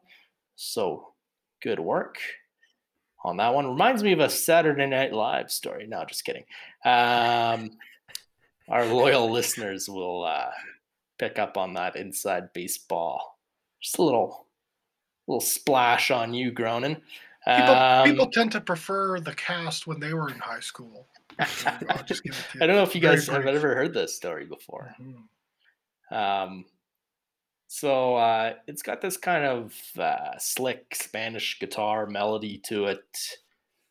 Yeah, kind of in a poppy way, not like a traditional Spanish guitar, but still it's really nice listening, super smooth. This song is, I'm gonna have to reframe it a little bit on my notes based on kind of I was really relating this song to the song "What Blue," and so I'll get into it. So we look at the first two lines. Tired as fuck, the greedy palace has been keeping me up. They kind of set the direction for the song. I'm interpreting the greedy palace as Gord's mind, and he's struggling with what's going on inside of his mind. So I referenced What Blue. Okay, so I was sort of seeing that. I was sort of reading that as like a "we'll get through anything" kind of song, and that like I said in the opening, that it's kind of a triumphant song over all of these hurdles. And this song, the hurdle in this song is the greedy palace or Gord's mind, but it makes more sense to know that he's alone now. In the song "What Blue," Gord sings, "I was always too uneasy, too for solitude," but now he is alone, right? Like, so in a relationship, he was always too wanting. He was always wanting to be by himself, or wanting to kind of get a shield or some walls up. And now he's left alone with his walls, and it's a little bit more of a horrid feeling. I don't think it's quite as it's no longer a refuge anyway. The song does a similar thing with the kind of tone or melody is more so kind of upbeat, whereas the lyrics are of more of a kind of depressing bent, or melancholy, or wistful, or lilt, as a word I just learned. That's not what it means. So this is about the battle. Tired as fuck is about the battle inside of your own mind, the greedy palace. It's getting in the way of living. See now, then, can't, and you won't. You will and you can. So this is like an internal dialogue, right? You can. I'm not going to do it. You have to do it. You can do it. No, I can't. This is like a struggle happening. Tired as fuck, it's so hard to wonder why when you don't feel worthy of being aloft wherever wind may blow. You don't let your balloon touch the ground or get so high that you can't let go.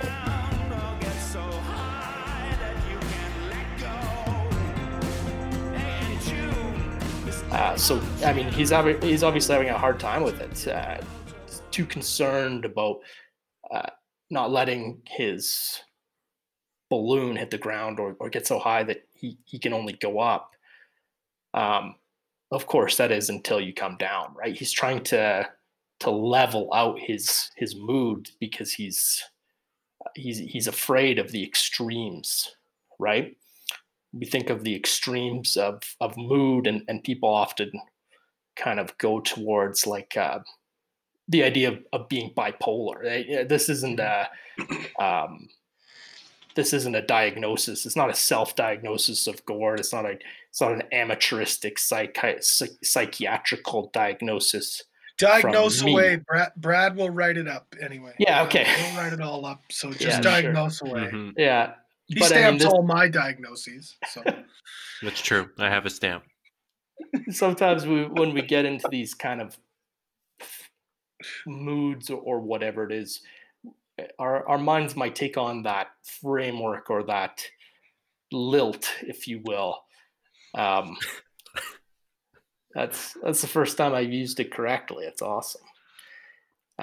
It's an apt description for what it must feel like to kind of have that condition. Again, not a diagnosis, but he's obviously not doing so well, right? So he's not letting life just kind of happen. He's very concerned about things. Uh, and then it gets into the repeating of May and June in a very pretty tone.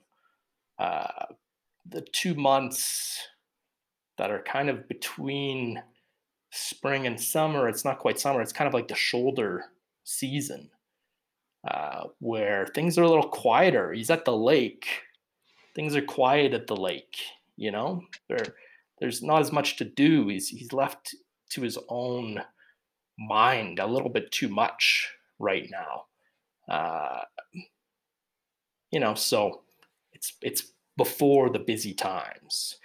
And you can kind of when you can kind of put the bent of solitude away, because he's got this bent towards solitude, where he spends perhaps too much time in the greedy palace. But until the summer, what do? Well, you get hammered by yourself, guys, in a lake of gin. In a lake of gin, I only had to tilt the paddle toward my chin. I love that line. It's very easy to get drunk by yourself in this kind of situation. So, it's painful to think about it. There's a certain amount of torment in this album and this song, and it sucks to think that this was. Well, I mean, you could look at it two ways. This was in the year, 2 years before he passed, 3 years before he passed, whatever it was that he's writing this material. It's not in a good way, but with the diagnosis, I don't know, did you guys read any of the other kind of rumor mill tabloidy magazines? Did they get back together after the diagnosis? I don't know. Is it in the liner notes? It's not in the liner notes. Damn it. But I mean, it's like maybe in a weird way. And again, don't treat me as anyone but some dude who's kind of observing here. I'm no expert, but in a weird way, the diagnosis of cancer may have been a positive thing in Gord's life, because he started focusing on the things he wanted to get done. One being this tour, but I think that was actually, like, for him, I think the tour itself was for the band and the fans. I don't think that was as important to him as his work with First Nations groups, The Secret Path, which was a great project, so on and so forth, right? I think the diagnosis elevated him out of the greedy palace where he was just kind of in self-loathing mode, it would seem, and create an incredible amount of good work in that brief time period. So, yeah, what do you guys think of the song? Yeah, I mean, I think this is another one where the sound of the music betrays the darker content of the lyrics at times. You get this kind of catchy, like you said, Spanish kind of opening.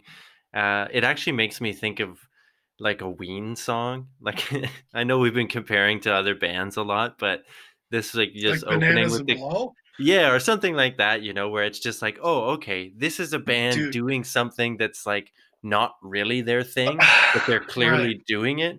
And then I'm just expecting to hear Jeaner, come in over with the first lines.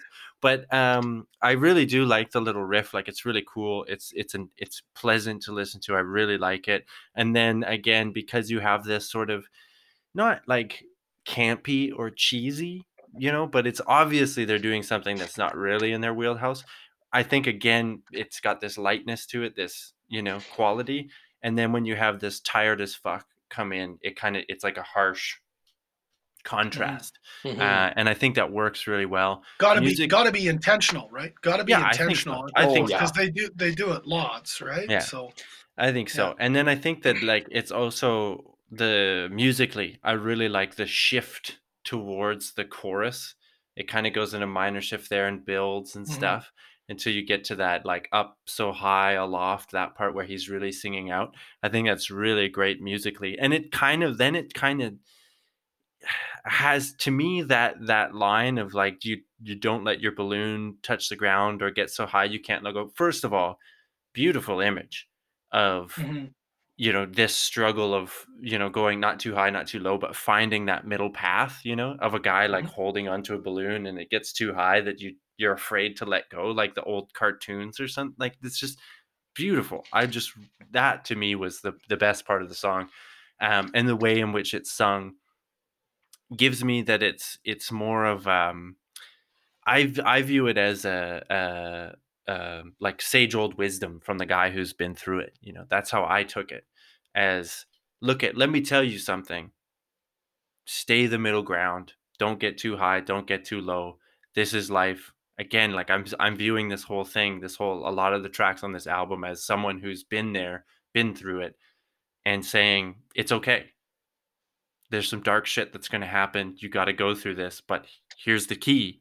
You're going to get aloft and wherever the wind may blow, but here's the key. Don't get too high, don't get too low. And so I took it as like again, there was this is one of the tracks that I felt that hopefulness, that it's like, it's okay to be in these places. Let me tell you, I'm here. This is how Mhm. you do it. Yeah, and I think certainly, uh, if you consider the source, and then you sort of think about, who they view their peers as. Obviously, they've been hanging out with a younger indie crowd, right? Or at least Gord has, you know, and yeah. So some of these sort of sage, wisdom type of things definitely creep into it. But I mean, like there's a there's a bunch of songs I think of. Well, like first of all is like um uh young and tan and done and lovely, Girl the from girl Ipanema. from Ipanema comes walking, and uh it makes me think of that, and like you said to um Brad, it's just the band is trying on a different mask or whatever you want to say. They're trying it on, and Hmm. it's good, and there's nothing disingenuous about it or anything like that. And then the other one that really jumps out to me too is this Lake of Gin. I only had to tilt my paddle toward my chin. Um, Reminds me of Big Rock Candy Mountain, like a stew and a whiskey too, and you paddle all around in the big canoe, the Big Rock Candy Mountain. Um, but I didn't realize like you were it's referencing songs from the 1800s, or I don't even know when the fuck that was. Well, I know, I I think know. it was no, it was written for the film "Oh Brother, Where Art Thou," as far as I know. I didn't read the liner notes. Anyway, um, I just sort of think that this song has a certain like bombastic quality, given that there's a fuck bomb right in the title, and it also sort of carries the weight of being the absolute most honest admission of age or fatigue from Gord. Like I don't think he's been as explicit as this in any other song, and it's like it's blunt in that way. That's the idea. That's the purpose of it, right? Like you guys get some of the Hmm. same sort of idea there, like also, it became like a banner for the last tour as well. Tired as fuck. I mean, there became T-shirts and things printed. I mean, I'll share with the listener a heartwarming sort of thing. When my wife had our son as our first child, Steve Barg, you gave us a couple gifts, and one was a T-shirt that said "Don't Wake Daddy," the great hip song title, and then you got a shirt from my wife that said "Tired as Fuck" as well, which she really enjoyed and wears to this day proudly. Yeah, it just I think it becomes a bit anthemic too, where you're trying to,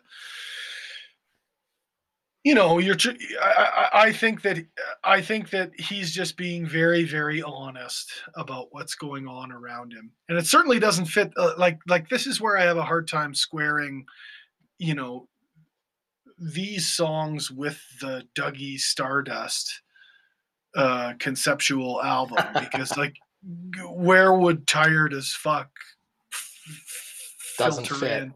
It doesn't filter in. It's an autobiographical song, and it's just a really sort of true admission. I'm glad we got it too, Totally. I know that there's a bias towards dismissing a lot of these later hip albums, and I've been subject to it as well, but it's really, really cool that this song got wrote and was as honest as it is, right? Like, and blunt as it is. Blunt, yeah, absolutely. Mm-hmm. Yeah, it's a great track to just add my thoughts on the tilt the paddle to my chin. I think again, it's just another great image, Mm-hmm. of you're thinking of drinking a glass of gin, but then it's the lake, and so obviously the paddle and the canoe thing. And when you think about like paddling, you're bringing the paddle to your chin. So I'm also thinking of like someone who's maybe like in the literal canoe sense, where it's just like, oh no, if I really want to get through this stretch, I gotta tilt the paddle to my chin, or like hold it in a certain way to Oh, like steering. yeah, or something like this, Like a rudder. like just like I'm tired, tired as fuck, some might say, and in order to really get through the last little bit or get to shore or whatever it is, I gotta make sure that I'm not, letting my guard down, letting my paddle slip, falling into a bad posture because you're tired. Tighten that shit up and just Mm-hmm. paddle through the last bit of it. That's I think And that drink your gin. and drink your gin. Do you Well, think we've Gord all is... been canoeing, right? Oh, yeah. Do you think Gord's a gin guy, or do you think that's for the rhyme scheme? Like he's a gin guy.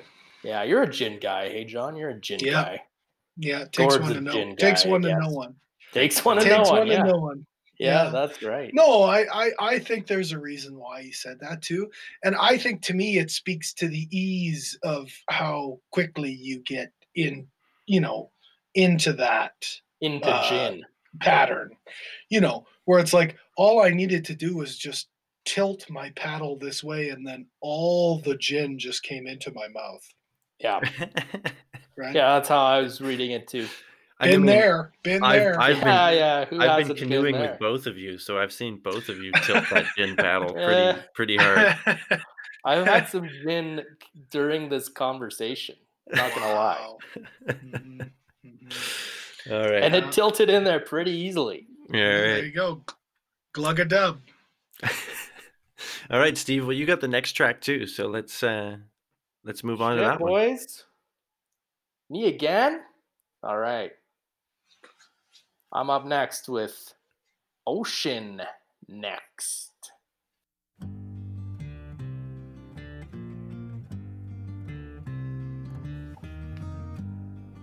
Okay, so this song opens with a bit of a kind of ominous acoustic bass riff. And Gord comes in with a voice effect that immediately reminds me of Shannon Hoon, Blind Melon. I don't know. That's the first thing I don't know. Did you guys? I can hear that. I could hear that. Throw it back to you right away. Did anybody else hear that? I could hear that. Sure. Yep. Sure. Yeah. Yep. So this song is pretty brooding. Lyrically, I think it's getting at this. Again, I'm going to go back to and this could just be my direction. Maybe it's the time we're living in or whatever, but I'm getting that Orwellian shit again here. in this song. I'll tell you guys why. So I'm getting this big time numb to the world and just go through the motions kind of thing here. Like it opens up with, I don't understand, I just live and I do. Congratulations, you said, you're allowed, right? The song keeps going. I think I'm all feel today. You think you stink. 10 exits away, you just say, oh wow. So, and I don't want to get into that line too much, but the next one I'm super interested in. So I'm so relaxed, a little wistful perhaps. This combination of feelings is brought on by, I think, submitting yourself to the kind of machine of the world without resistance, right? Like, yeah. I'm so relaxed, but it doesn't feel quite right. It's not a good relaxed. It's a little sad. Something's missing. But nonetheless, I feel relaxed. I don't really have to do very much here. Goes into the chorus with Ocean next. I'm not too sure about the title, by the way. I'll admit that right away. It's the one part of the song that I don't really get. I've got some ideas, but nothing that was too concrete.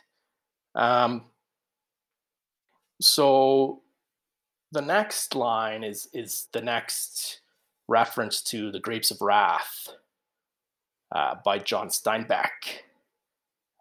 This is a novel about landowners and farmers. Have you guys read Grapes of Wrath?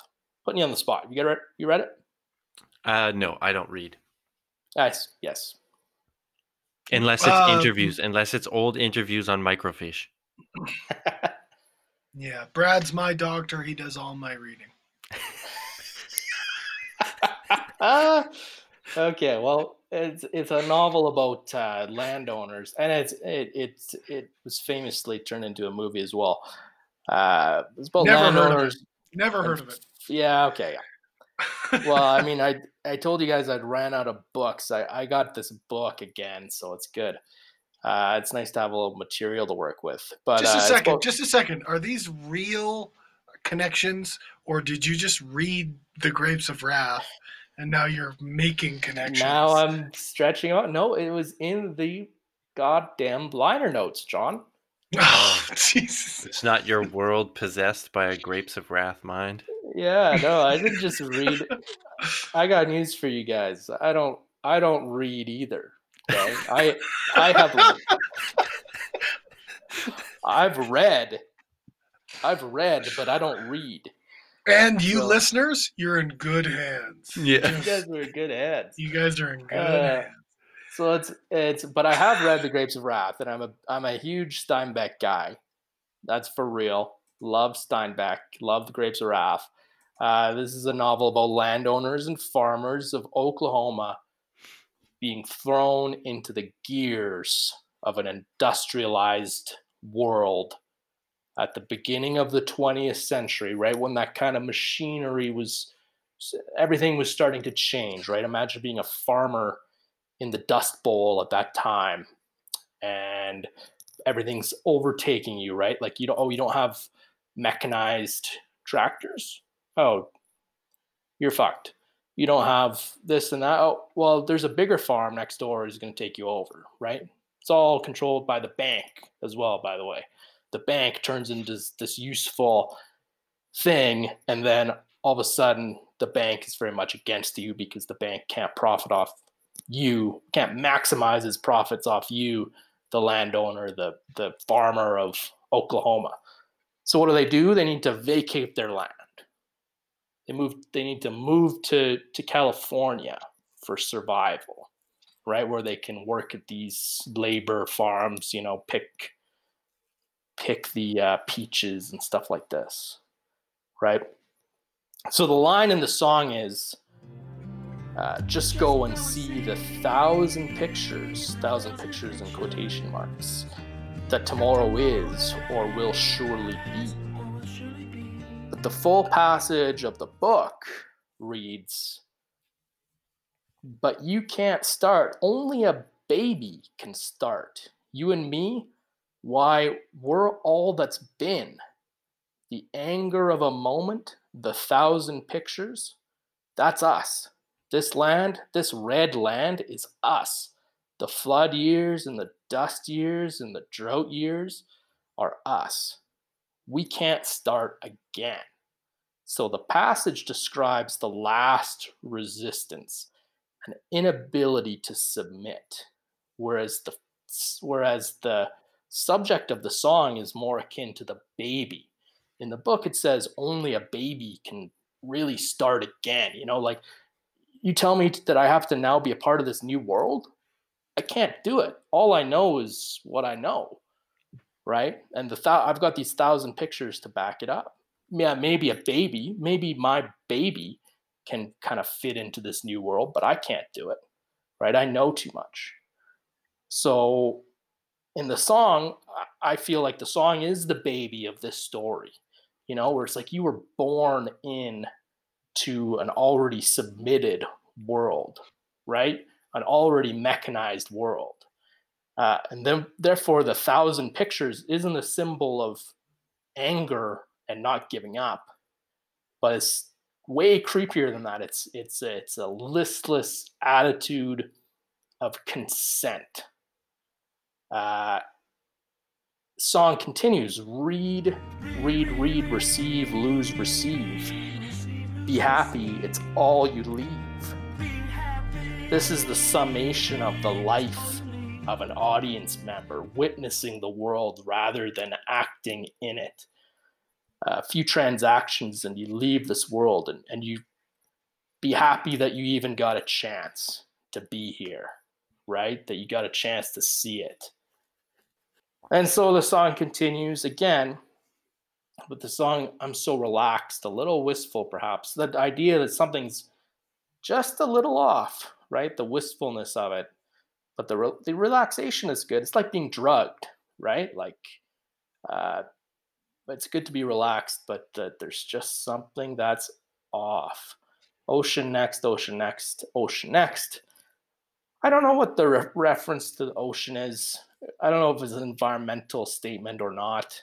I'll turn my music up, listen to No Guess. At the center of it, a little sadness again, brings it back to the wistfulness. And then the last line, when I first read the last line, I thought it was terrible. I don't know if it's ironic or what, but ocean next, the 1,000 pictures, better than sex or salt and vinegar chips. First of all, sure, yeah. Yeah, right. Better than sex and salt and vinegar chips. I don't know, but thinking about it in kind of the framework of the song, based on my interpretation, it's interesting comparing those same 1,000 pictures from the John Steinbeck reference, Grapes of Wrath, to this kind of gratuitous consumer behavior, right? Thinking about what the farmers at the turn of the 20th century must have, kind of what their lives must have been like, and then comparing it to what we are now, right? It's a hell of a contrast. So it's a brooding song, all the way through, melodically, and the voice effect I feel is brooding. In that sense, it's not like I compared it to a Blind Melon song. I think like that Blind Melon voice effect is most prominent in oh god, I'm drawing. What's the B-Girl song?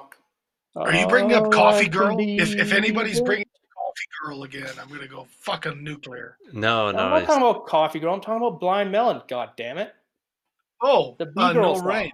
yeah, No Rain. Yeah, there you go. Thank you. So all you had to do was just listen, and then you knew Sorry, the answer right away. I'm in the greedy palace of Okay. Coffee Girl, and it's Yeah. I don't like it. So anyway, in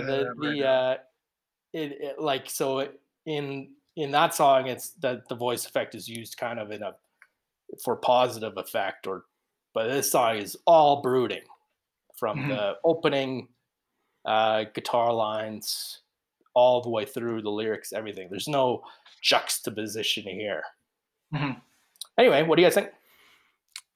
Yeah, I mean, agree with you. This is the one where the lyrics and the music match up. I thought this was a really interesting song, musically. You know, it's not something that you normally hear from the hip, I don't think, with that kind of distortion on the vocal and stuff. Um, I like how the melody and the guitars kind of sway together. At times, it almost has like a, I mean, sea shanty is kind of the wrong word, but the way that it kind of they go together, you know, um, maybe like a There's folk like a song. lilt. There's like Yeah, a lilt to it, eh? could be. I still don't know what that word means. So, um, but they kind of go together, and then with this like heavy sort of distortion, like a folk song with some like high reverb on it or something. It was really cool. Mhm. It it pulled me in when I first heard it. Um, I'm starting to think, Steve, that, you know, all the things that I attributed to when I was listening to the album, and I attributed these things to like fate and sort of, like I've mentioned a number of times now, the idea of like you have your nature or you're in this world and that's all you can be. So just accept it, just do it. I kind of was looking at that as like fatalistic and like human nature and these kind of things. But the way that you're talking about it, it sounds more like, you know, the machines of society.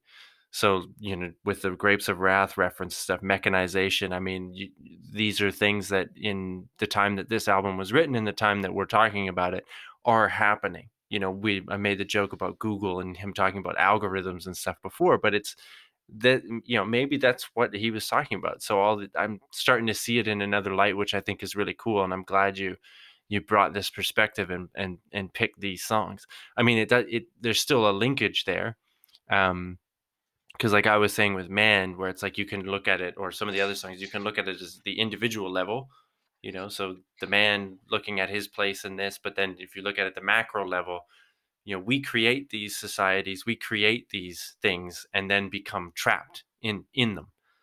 And so there's a, you know, maybe a bit of that going on too, of struggling to figure that whole thing out. um but yeah, really, one of yeah, musically one of my favorites on the album.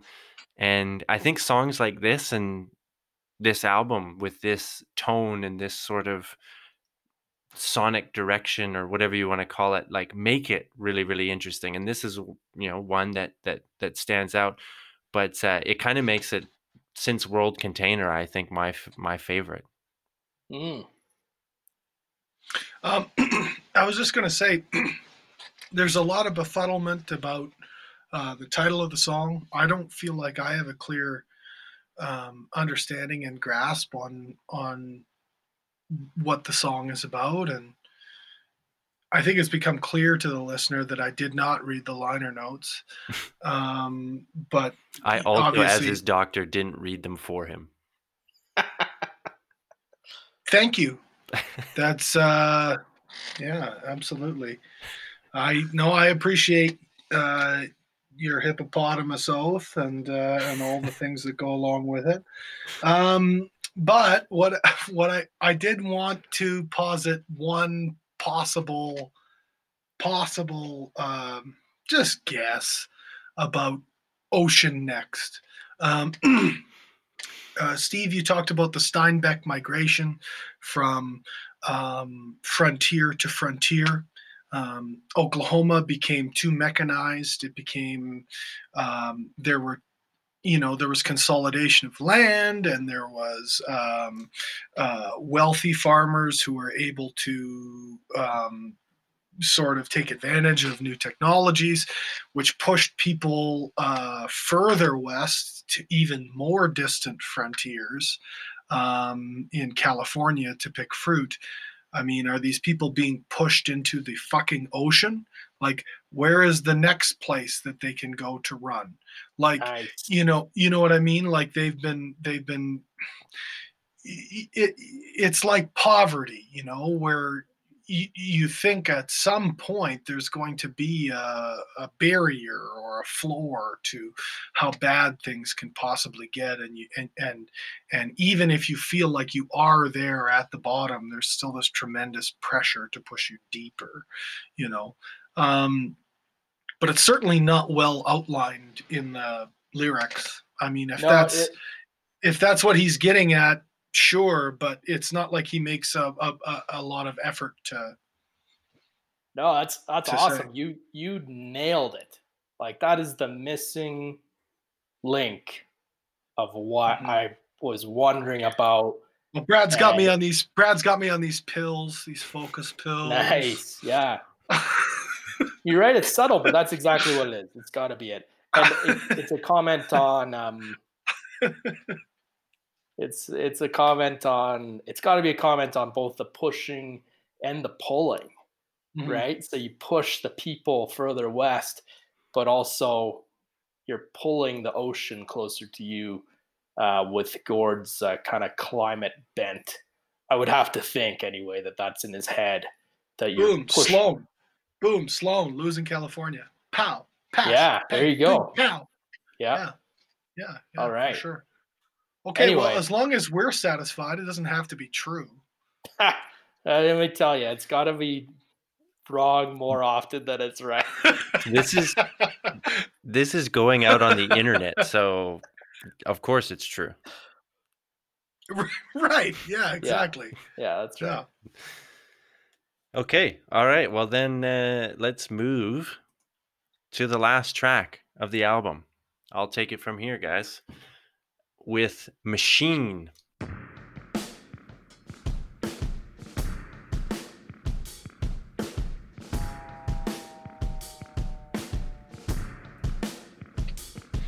So this one to me feels like a continuation of Man. There's the obvious, same lyrics going on with I'm a machine, you're a machine. But it also feels like musically that there's a bit of a continuation. I feel like the bass kind of picks up on what the guitars were doing in Man. It's bringing at that do do do do do, echoing droney riff that permeated Man. Now the bass takes that in this, and like really, that's a big part of the song. And this was my favorite song on the album. I think Hot Mic was probably like right up there as number 2. And I would have chose to do Hot Mic if I didn't kind of see that there was some kind of a link in Man and Machine, and I kind of like the idea of bookending this podcast. So,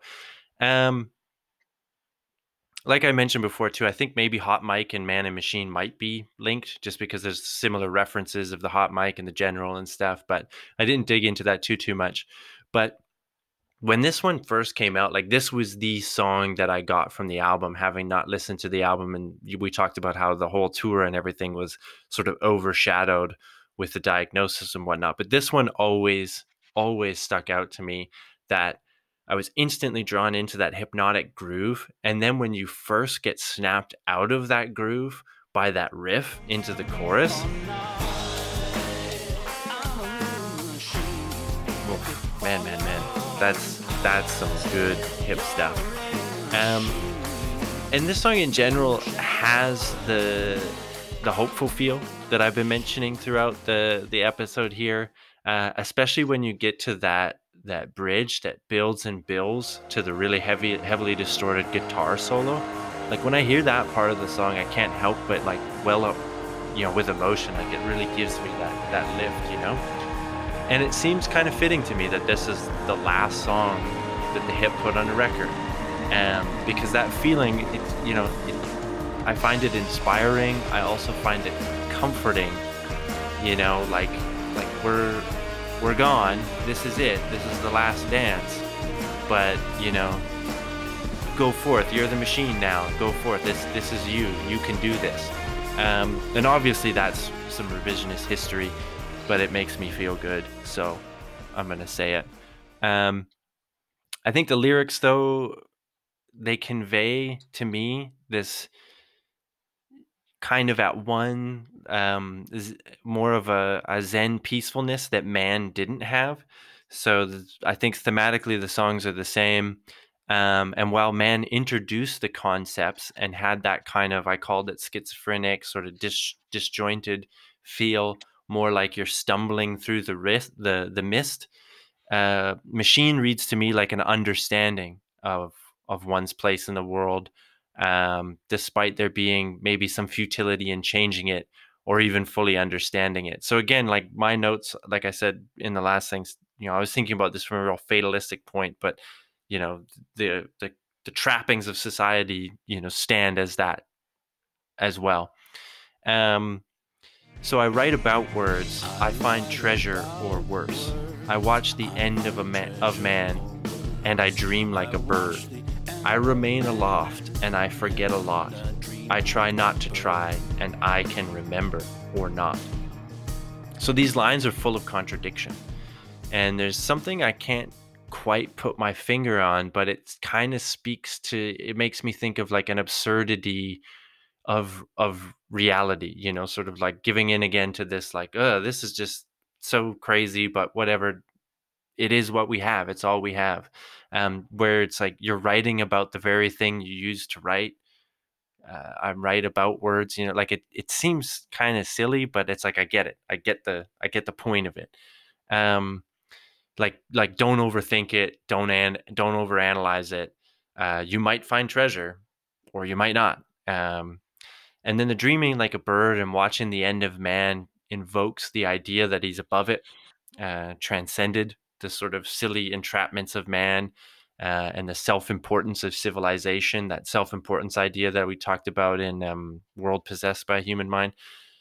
And I try not to try, and I can remember or not, again, it reads to me like a Buddhist type contradiction, like try easier, less is more.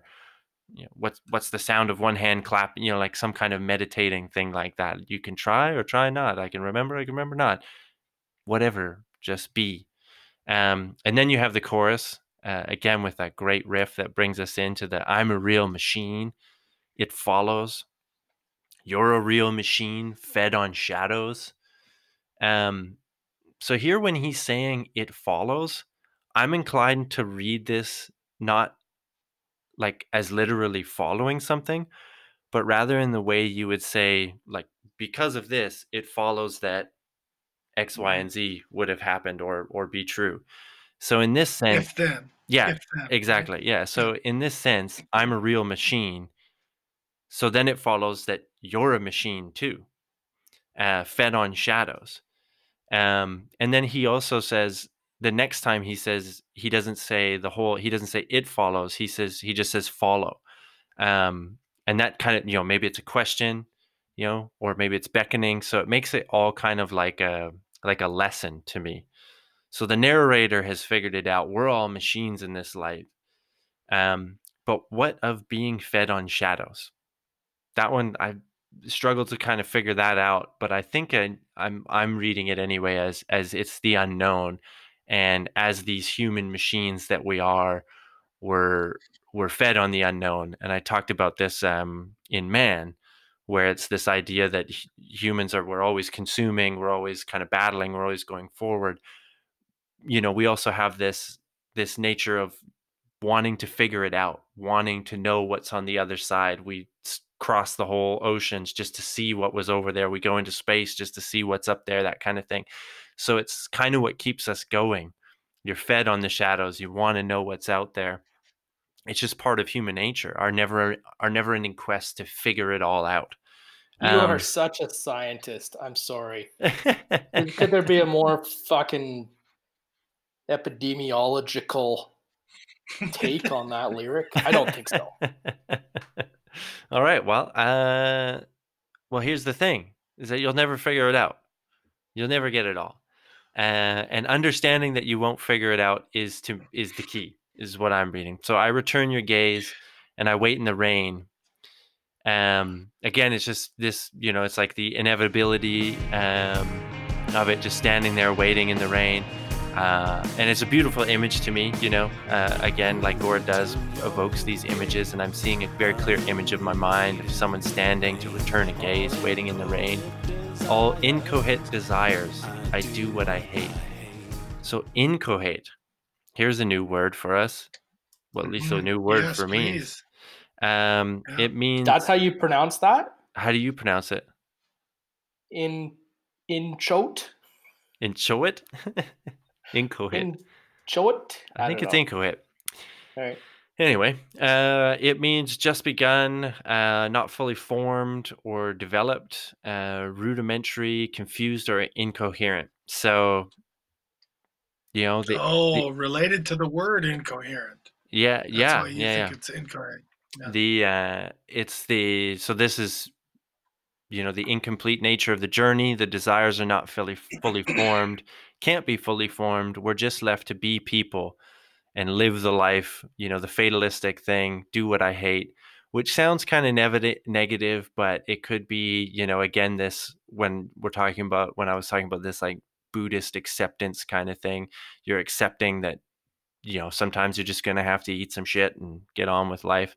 Um, and then that's it. And then we get this lovely build that I mentioned, and then a repeat of the chorus, and then it kind of winds down and ends the album. And I found this, a fitting end to the album and the discography. Um, the sentiments I had, like I said, it was hopeful, struggling with some of these questions and some of these emotions and stuff, but in a hopeful manner, in kind of a don't worry about it.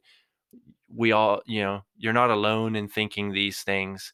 And Gord doesn't have it all figured out. He was never going to be the one to reveal the truth to you and be the guru and let you know how things work. But in this song, I'm getting that he knows enough to say that that's all right.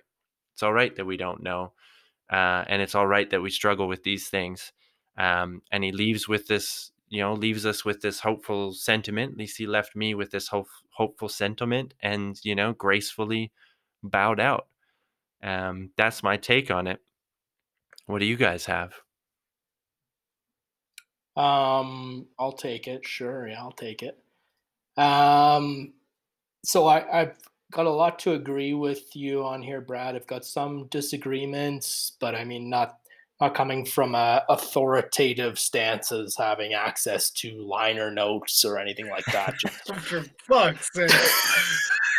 Just some basic shit here, okay? There's No, some no. textbooks and Yeah. So first of all, I completely agree that this is like a sweet way to frame the album on the back end. It was never meant to, but in retrospectively, I mean, great song to end the band's recording career with, right? Mhm. Like it's not like they meant for that to happen, so far as we know, anyway.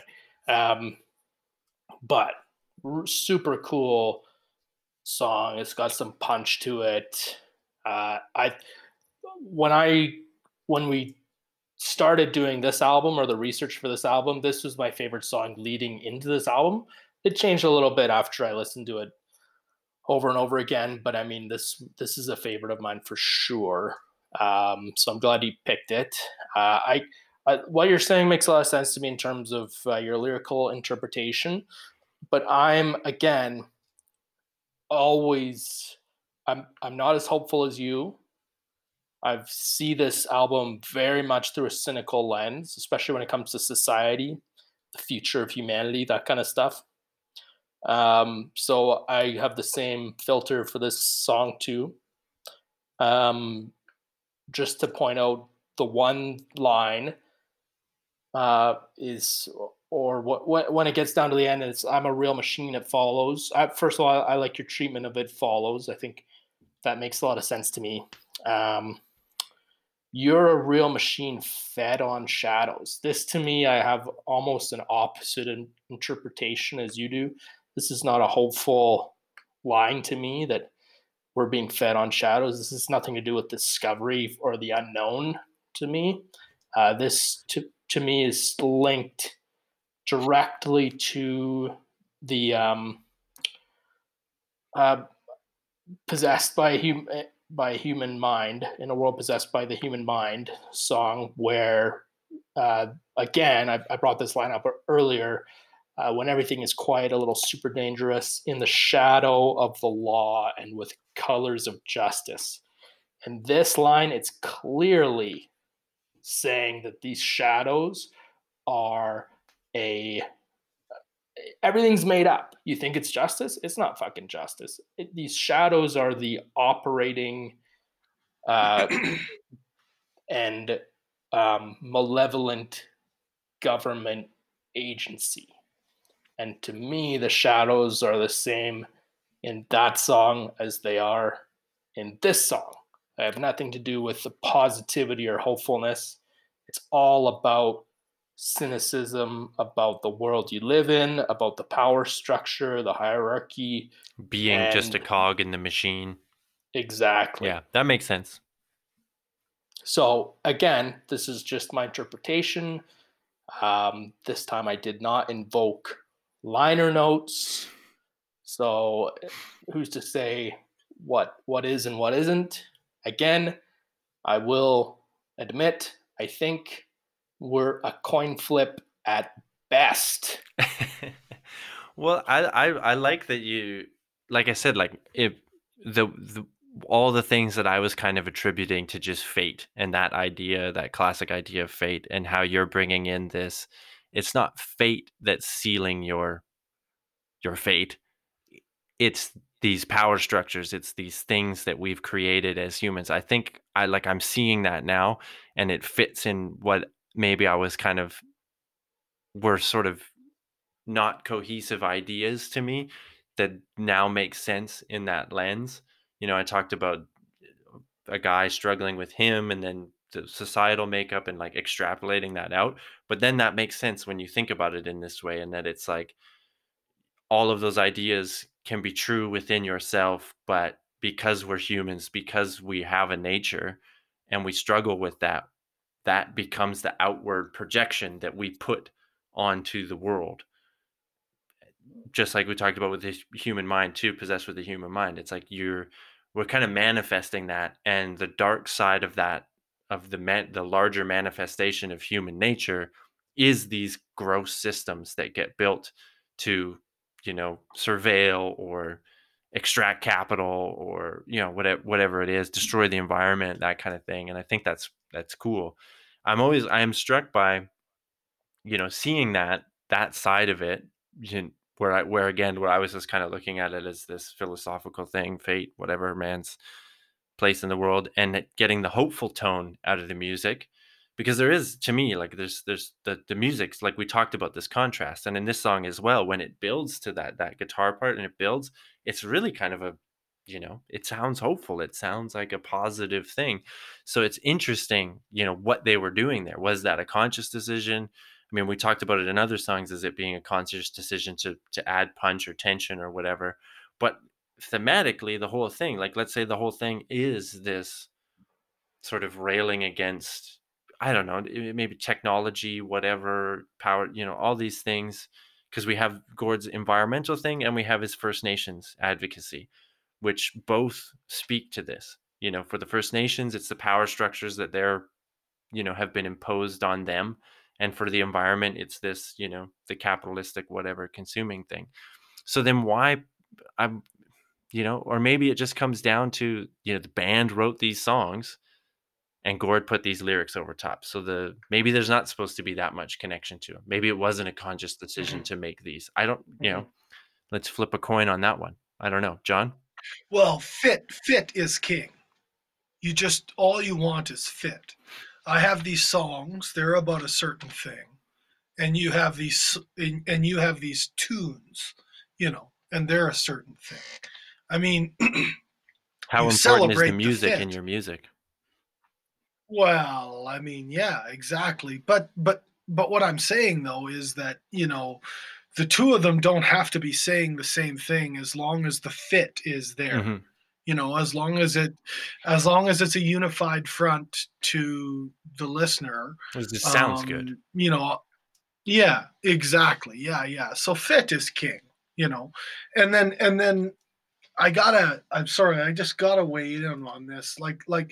Um, so when he says, uh, you're a real machine, it follows because, well, sorry, I'm adding words. He says, you're a real machine, it follows. I'm a real machine, follow? So, so he's saying, if then, this is, and he says, I'm a real machine, it follows. You're a real machine fed on shadows.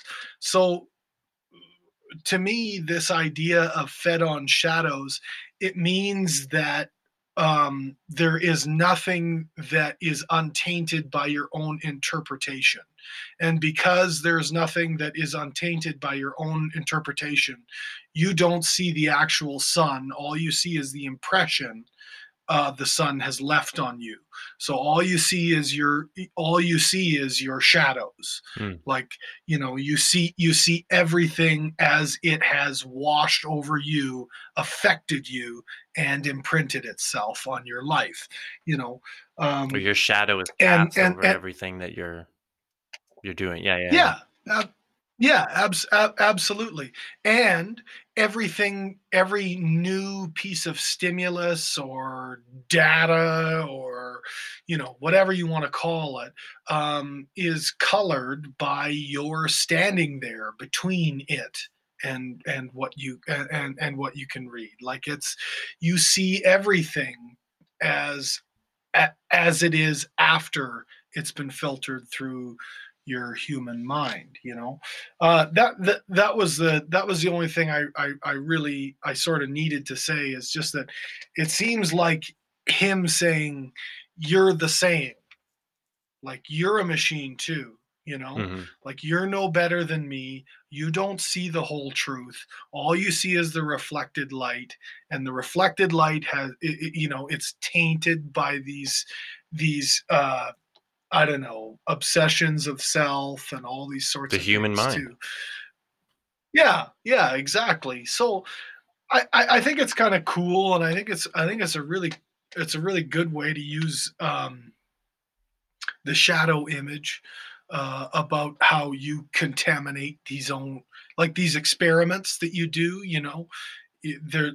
They're never properly controlled, because you fuck it up, because you're inside of them. Well, isn't that a And physics concept or something too? It's like you can't observe something without your observation influencing I mean, I think this goes down to like Schrodinger, quantum. Yeah, Schrodinger, quantum. yeah, quantum. That's Hey, listen, guys, that's a Deepak Chopra thing, Yeah. and that's why we say it in that way. Um, but yeah, It's my no, Deepak impression. that's my Deepak impression, and yours as well. And it should be noted that my Deepak impression is, of course, subject to my own failings and shadows. It's been fed on my own shadows as well. So, but yeah, no, it's kind of interesting, because Gord didn't die young. Of course, he died too young, but he's not a part of this club of rock and rollers that died in their 20s or any such thing. And people often wax philosophical about what would happen if Jimi Hendrix was given another 10 years or 20 years, and what sort of things would he uncover and write, because he seemed like he was far ahead of his time.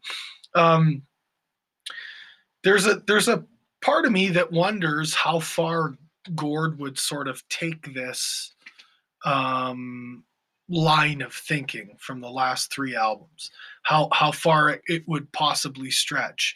And there's a part of me that thinks that I wouldn't appreciate it as much as, say, other people would, just because I mean, I could see the advocacy really taking hold in the later work, and once again, I just don't. I find it a bit gauche to mix these two You don't things, care about other like, people. right. In the sense that if I listen to an album, I would not like to be asked to donate money at the same time as listening to the album. They're different things. I'd like to enjoy the album, and then I have my philanthropic life, which is apart. It's completely apart. I've got my art consumption life, and then I've got my philanthropic, Activities. benevolent society life, that I like to keep those completely separate. So I do I do wonder that that things might have gone further down that road and separated me further from the material. But um, it is kind of interesting because he was right up until the very last song, which we just covered, uncovering new and distinct ways to talk about the human condition, write songs, write songs that are specifically different from other songs that have been written in the past. He was making exciting work right up until the very end. And it does make me think that things are cut short, in that way. Can you hear Steve? It's yeah, sorry. It sounded like I muted my mic so I could belch in private. Mm-hmm. I'm for solitude a little bit too much here. It sounds like you're hypothetically bashing the Hips' next album Yeah. that doesn't exist. Yeah. Did I get that right? Yeah. Well, we hinted that there would be one more album, and one more episode of our show, and maybe I'll just tell the listener right now, we're gonna cover a hypothetical extra hip album, and I'm really gonna let them have it. Yeah, I really didn't care for this. So The Sunset album. What was this? Yeah. What was that? Just absolute trash. But John, you have to admit, and first of all, I agree with your overall point. You made a very good overall point, and you wrapped it up nicely. But there was some stuff in the middle there. Oh, but I still fucked it up, eh? No. That's what I'm saying. You said interesting things that I think open up avenues of discussion. First of all, this album does not notably have advocacy written into it. No, it doesn't. So it's not like a trend where like the last two albums it was building and building. I think point. Perhaps the advocacy as a band hit the highest notes with the last album, Now for Plan A. And I know you found that, as you said, gauche. Even though I think, I'm not going to speak for you, but you spoke for yourself. I think you liked that album. I did, yeah. But this to me does, and I mean, I wonder if Gord honestly kind of said to himself, I'm going to leave that for my solo stuff. I don't need to do that with my main, with the main band or anything. Perhaps, I don't know. Because obviously it's not like he was becoming any less of an advocate at this time. He's becoming more and more and more and more and more and more of an advocate. It seemed to be seemingly, whereas at the last year of his life or so, it seemed to be all he cared about. Well, you got to think that some of the projects that he rushed to finish after the diagnosis, he probably had the ideas or the seeds of those already going in this. And so then maybe that is why it wasn't peppered all over this album blatantly, because he found another outlet for it. But it's just like we were talking about how the diagnosis took over the tour. It's like, it sounds like his advocacy at the time and being vocal about all these things in different places in the media, in Canadian media, maybe that's coloring your take on this album and what might have been the hypothetical next album. Yeah, and the complete truth of the matter is that a lot of the axes to grind that I've had with later hip work are conspicuously absent in this album, and it's really good that you pointed that out, Steve. There aren't sort of overt,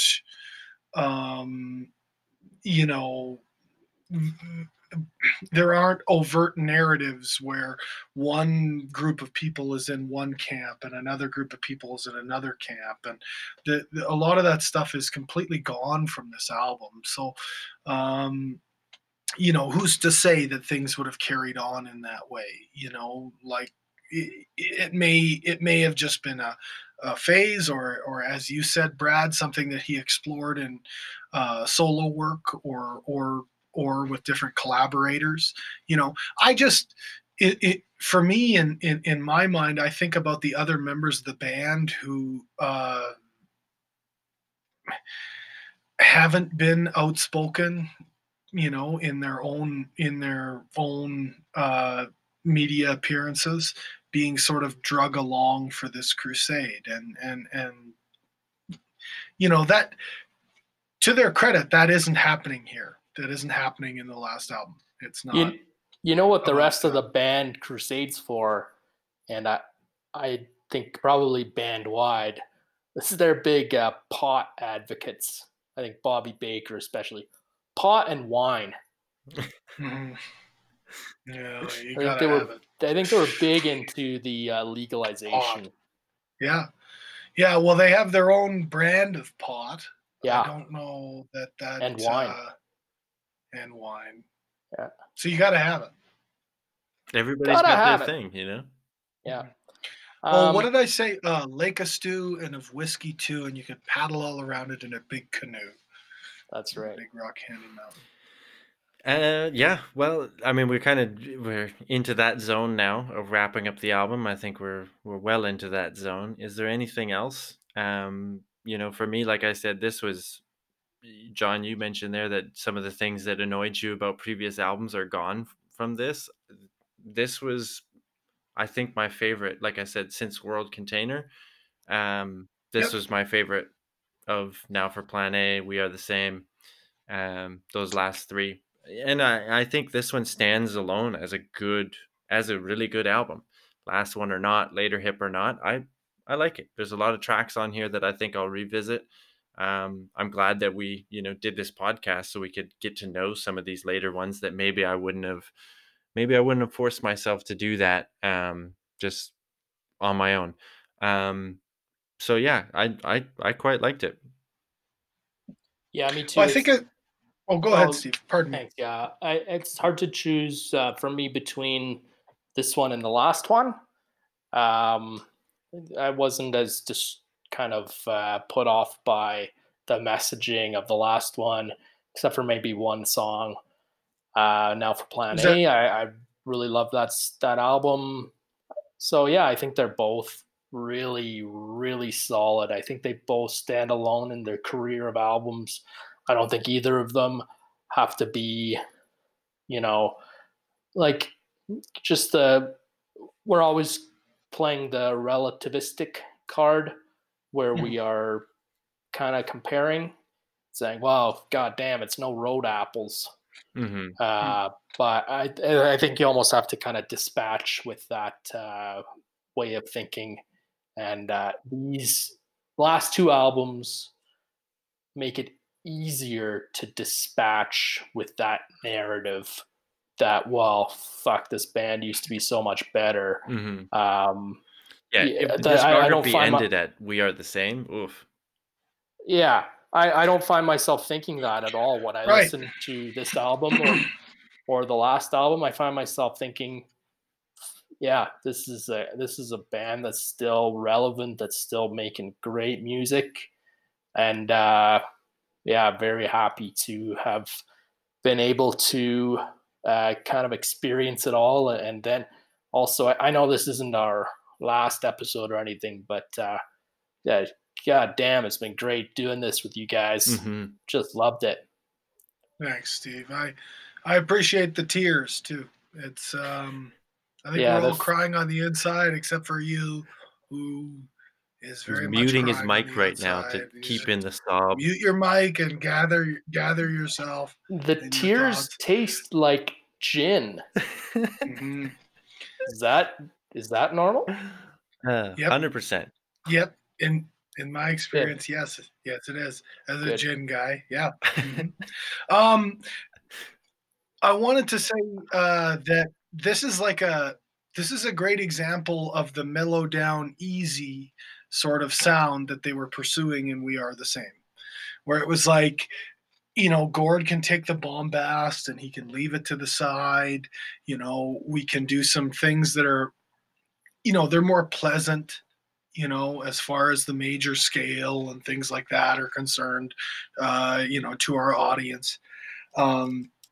And do it the right way, because We Are the Same was not the right way. It was very grating, and it was like withheld. It was a very neutered album and weird and crap like that.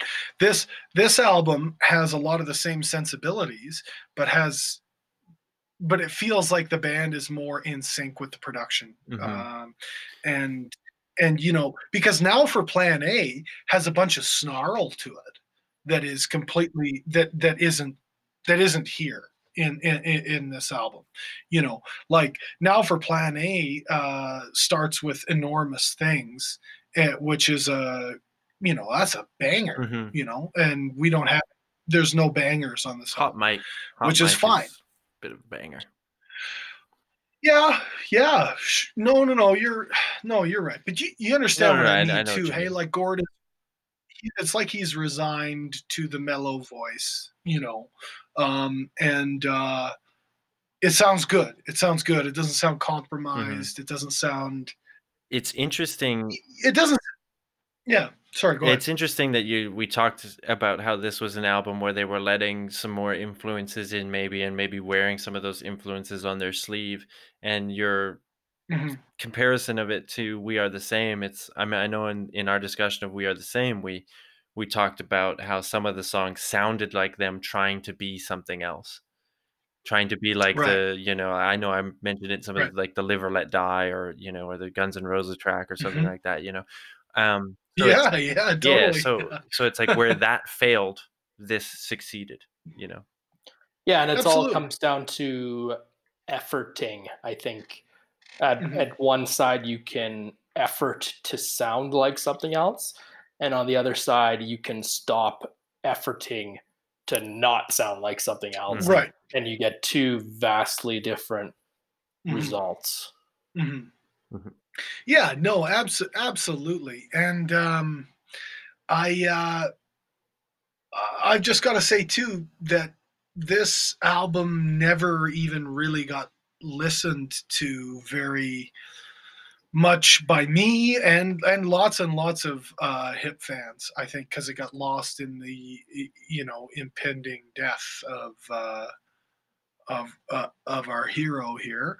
So like I never gave this album its due. I never listened enough. And throughout the last, and it's not even just since Bob Rock showed up, the last 4 or 5 albums, or 5 or 6 albums, it's been a bit front of mind for me how the band, the other 4 guys in the group, must be sort of handling this, dealing with it, thinking of it, because I mean these They're guys getting keep high, getting. John. Yeah, no, I know. Good Drinking for 'em. wine. It's like it just because they seem that they are the blue collar element of the band, and there's something to be said for like when I rail against abandoning the blue collar fans, there must be some voice in that room too that says, I play blue collar drums, like I play blue collar bass. Like that really is who they were as a band. And a lot of this growth is done by one member, right? It's done by the guy who writes the words. So I don't know. It's nice to hear the band fit the concept in this album quite well, because the concept is a toned down version and a more mature and worldly version of the Tragically Hip, and it's nice to hear everyone excel in that role. because it seemed a bit forced in the past. So, yeah, I I I really appreciated this album, but probably not until we did this, until we decided to do this show. Yeah, I have the same kind of impression, I guess, about the band dynamic. Who's to say? Who's to know? But that's the impression. That's Yeah. kind of how they're perceived, anyway, from my Mhm. standpoint. So, um, interestingly, so I agree about the not giving this album its due. It was just, I mean, I remember back at the time when it was released, and it was released, I'm going to say, right at the start of the tour, or just before their final tour. And it was just so, like, it sounds so strange to think about it now, but it was difficult to put myself in the frame of mind to listen to their new music at that time. Yeah, it was like, Like, fuck it. yeah, We have to celebrate all the Yeah. the real yeah, gold shit, it right? just it Yeah. just seemed like a very difficult mental gymnastic to perform at the time, and Mhm.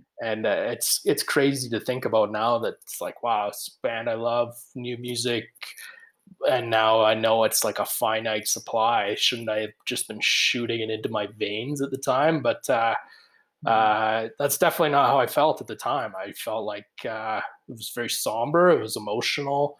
I was also at the same time, I was excited and jacked for the upcoming tour and that kind of stuff. And so, yeah, it's Yeah, weird. but I wanted to get back in touch with the music that I knew and loved Yeah, so yeah, much, yeah. right? It wasn't a discovery phase. It was more of like, Nostalgia, you yeah, looking back, yeah, Mhm. yeah. celebration. So, but that being said, this album, I mean, we can all perhaps agree of the motivations, but this album won the band's 15th Juno Award for Best Rock Album. First time they'd won that award in, I don't know, I don't have that info in front of me, but I'm going to guess the last time they won that award would have been like Music at Work or something like this. Are there Um, no other rock bands in Canada? no, it's clearly 15 Juno Awards? I That's think yeah, that's funny. exactly it. yeah, Yeah. it's, If we're counting Junos, I well, mean, yeah, I know, Yeah. but You don't like, like it? Get better, yeah. Canada. Get yeah, better. it's pretty impressive. This is not, let me clarify, this is not their 15th time that they've won that particular award, but it's their Oh, I 15th see. Juno. And they also Sure, there's a lot of won. best production in there or best. Sure, yeah. Trying to think of a really Sarnia yeah, reference. Yeah. Best Sarnia reference. best reference I to a like you small guys. fishing village on the coast Yeah, of Nova I Scotia. see. I see what you're doing here. It's all downplay and all this, but it's an incredible feat, I think, even in the kind of regular context where you may laugh at the Junos. We're It's just doing a still little, it's Canada's got its own little small pond. uh, uh, no, I know, Brad. I get it. I get it. I see where you're coming from. Um, it'd be like winning Canada's best golfer award 15 times. Like, holy shit, Yeah. that's quite a Canadian golfer you got there.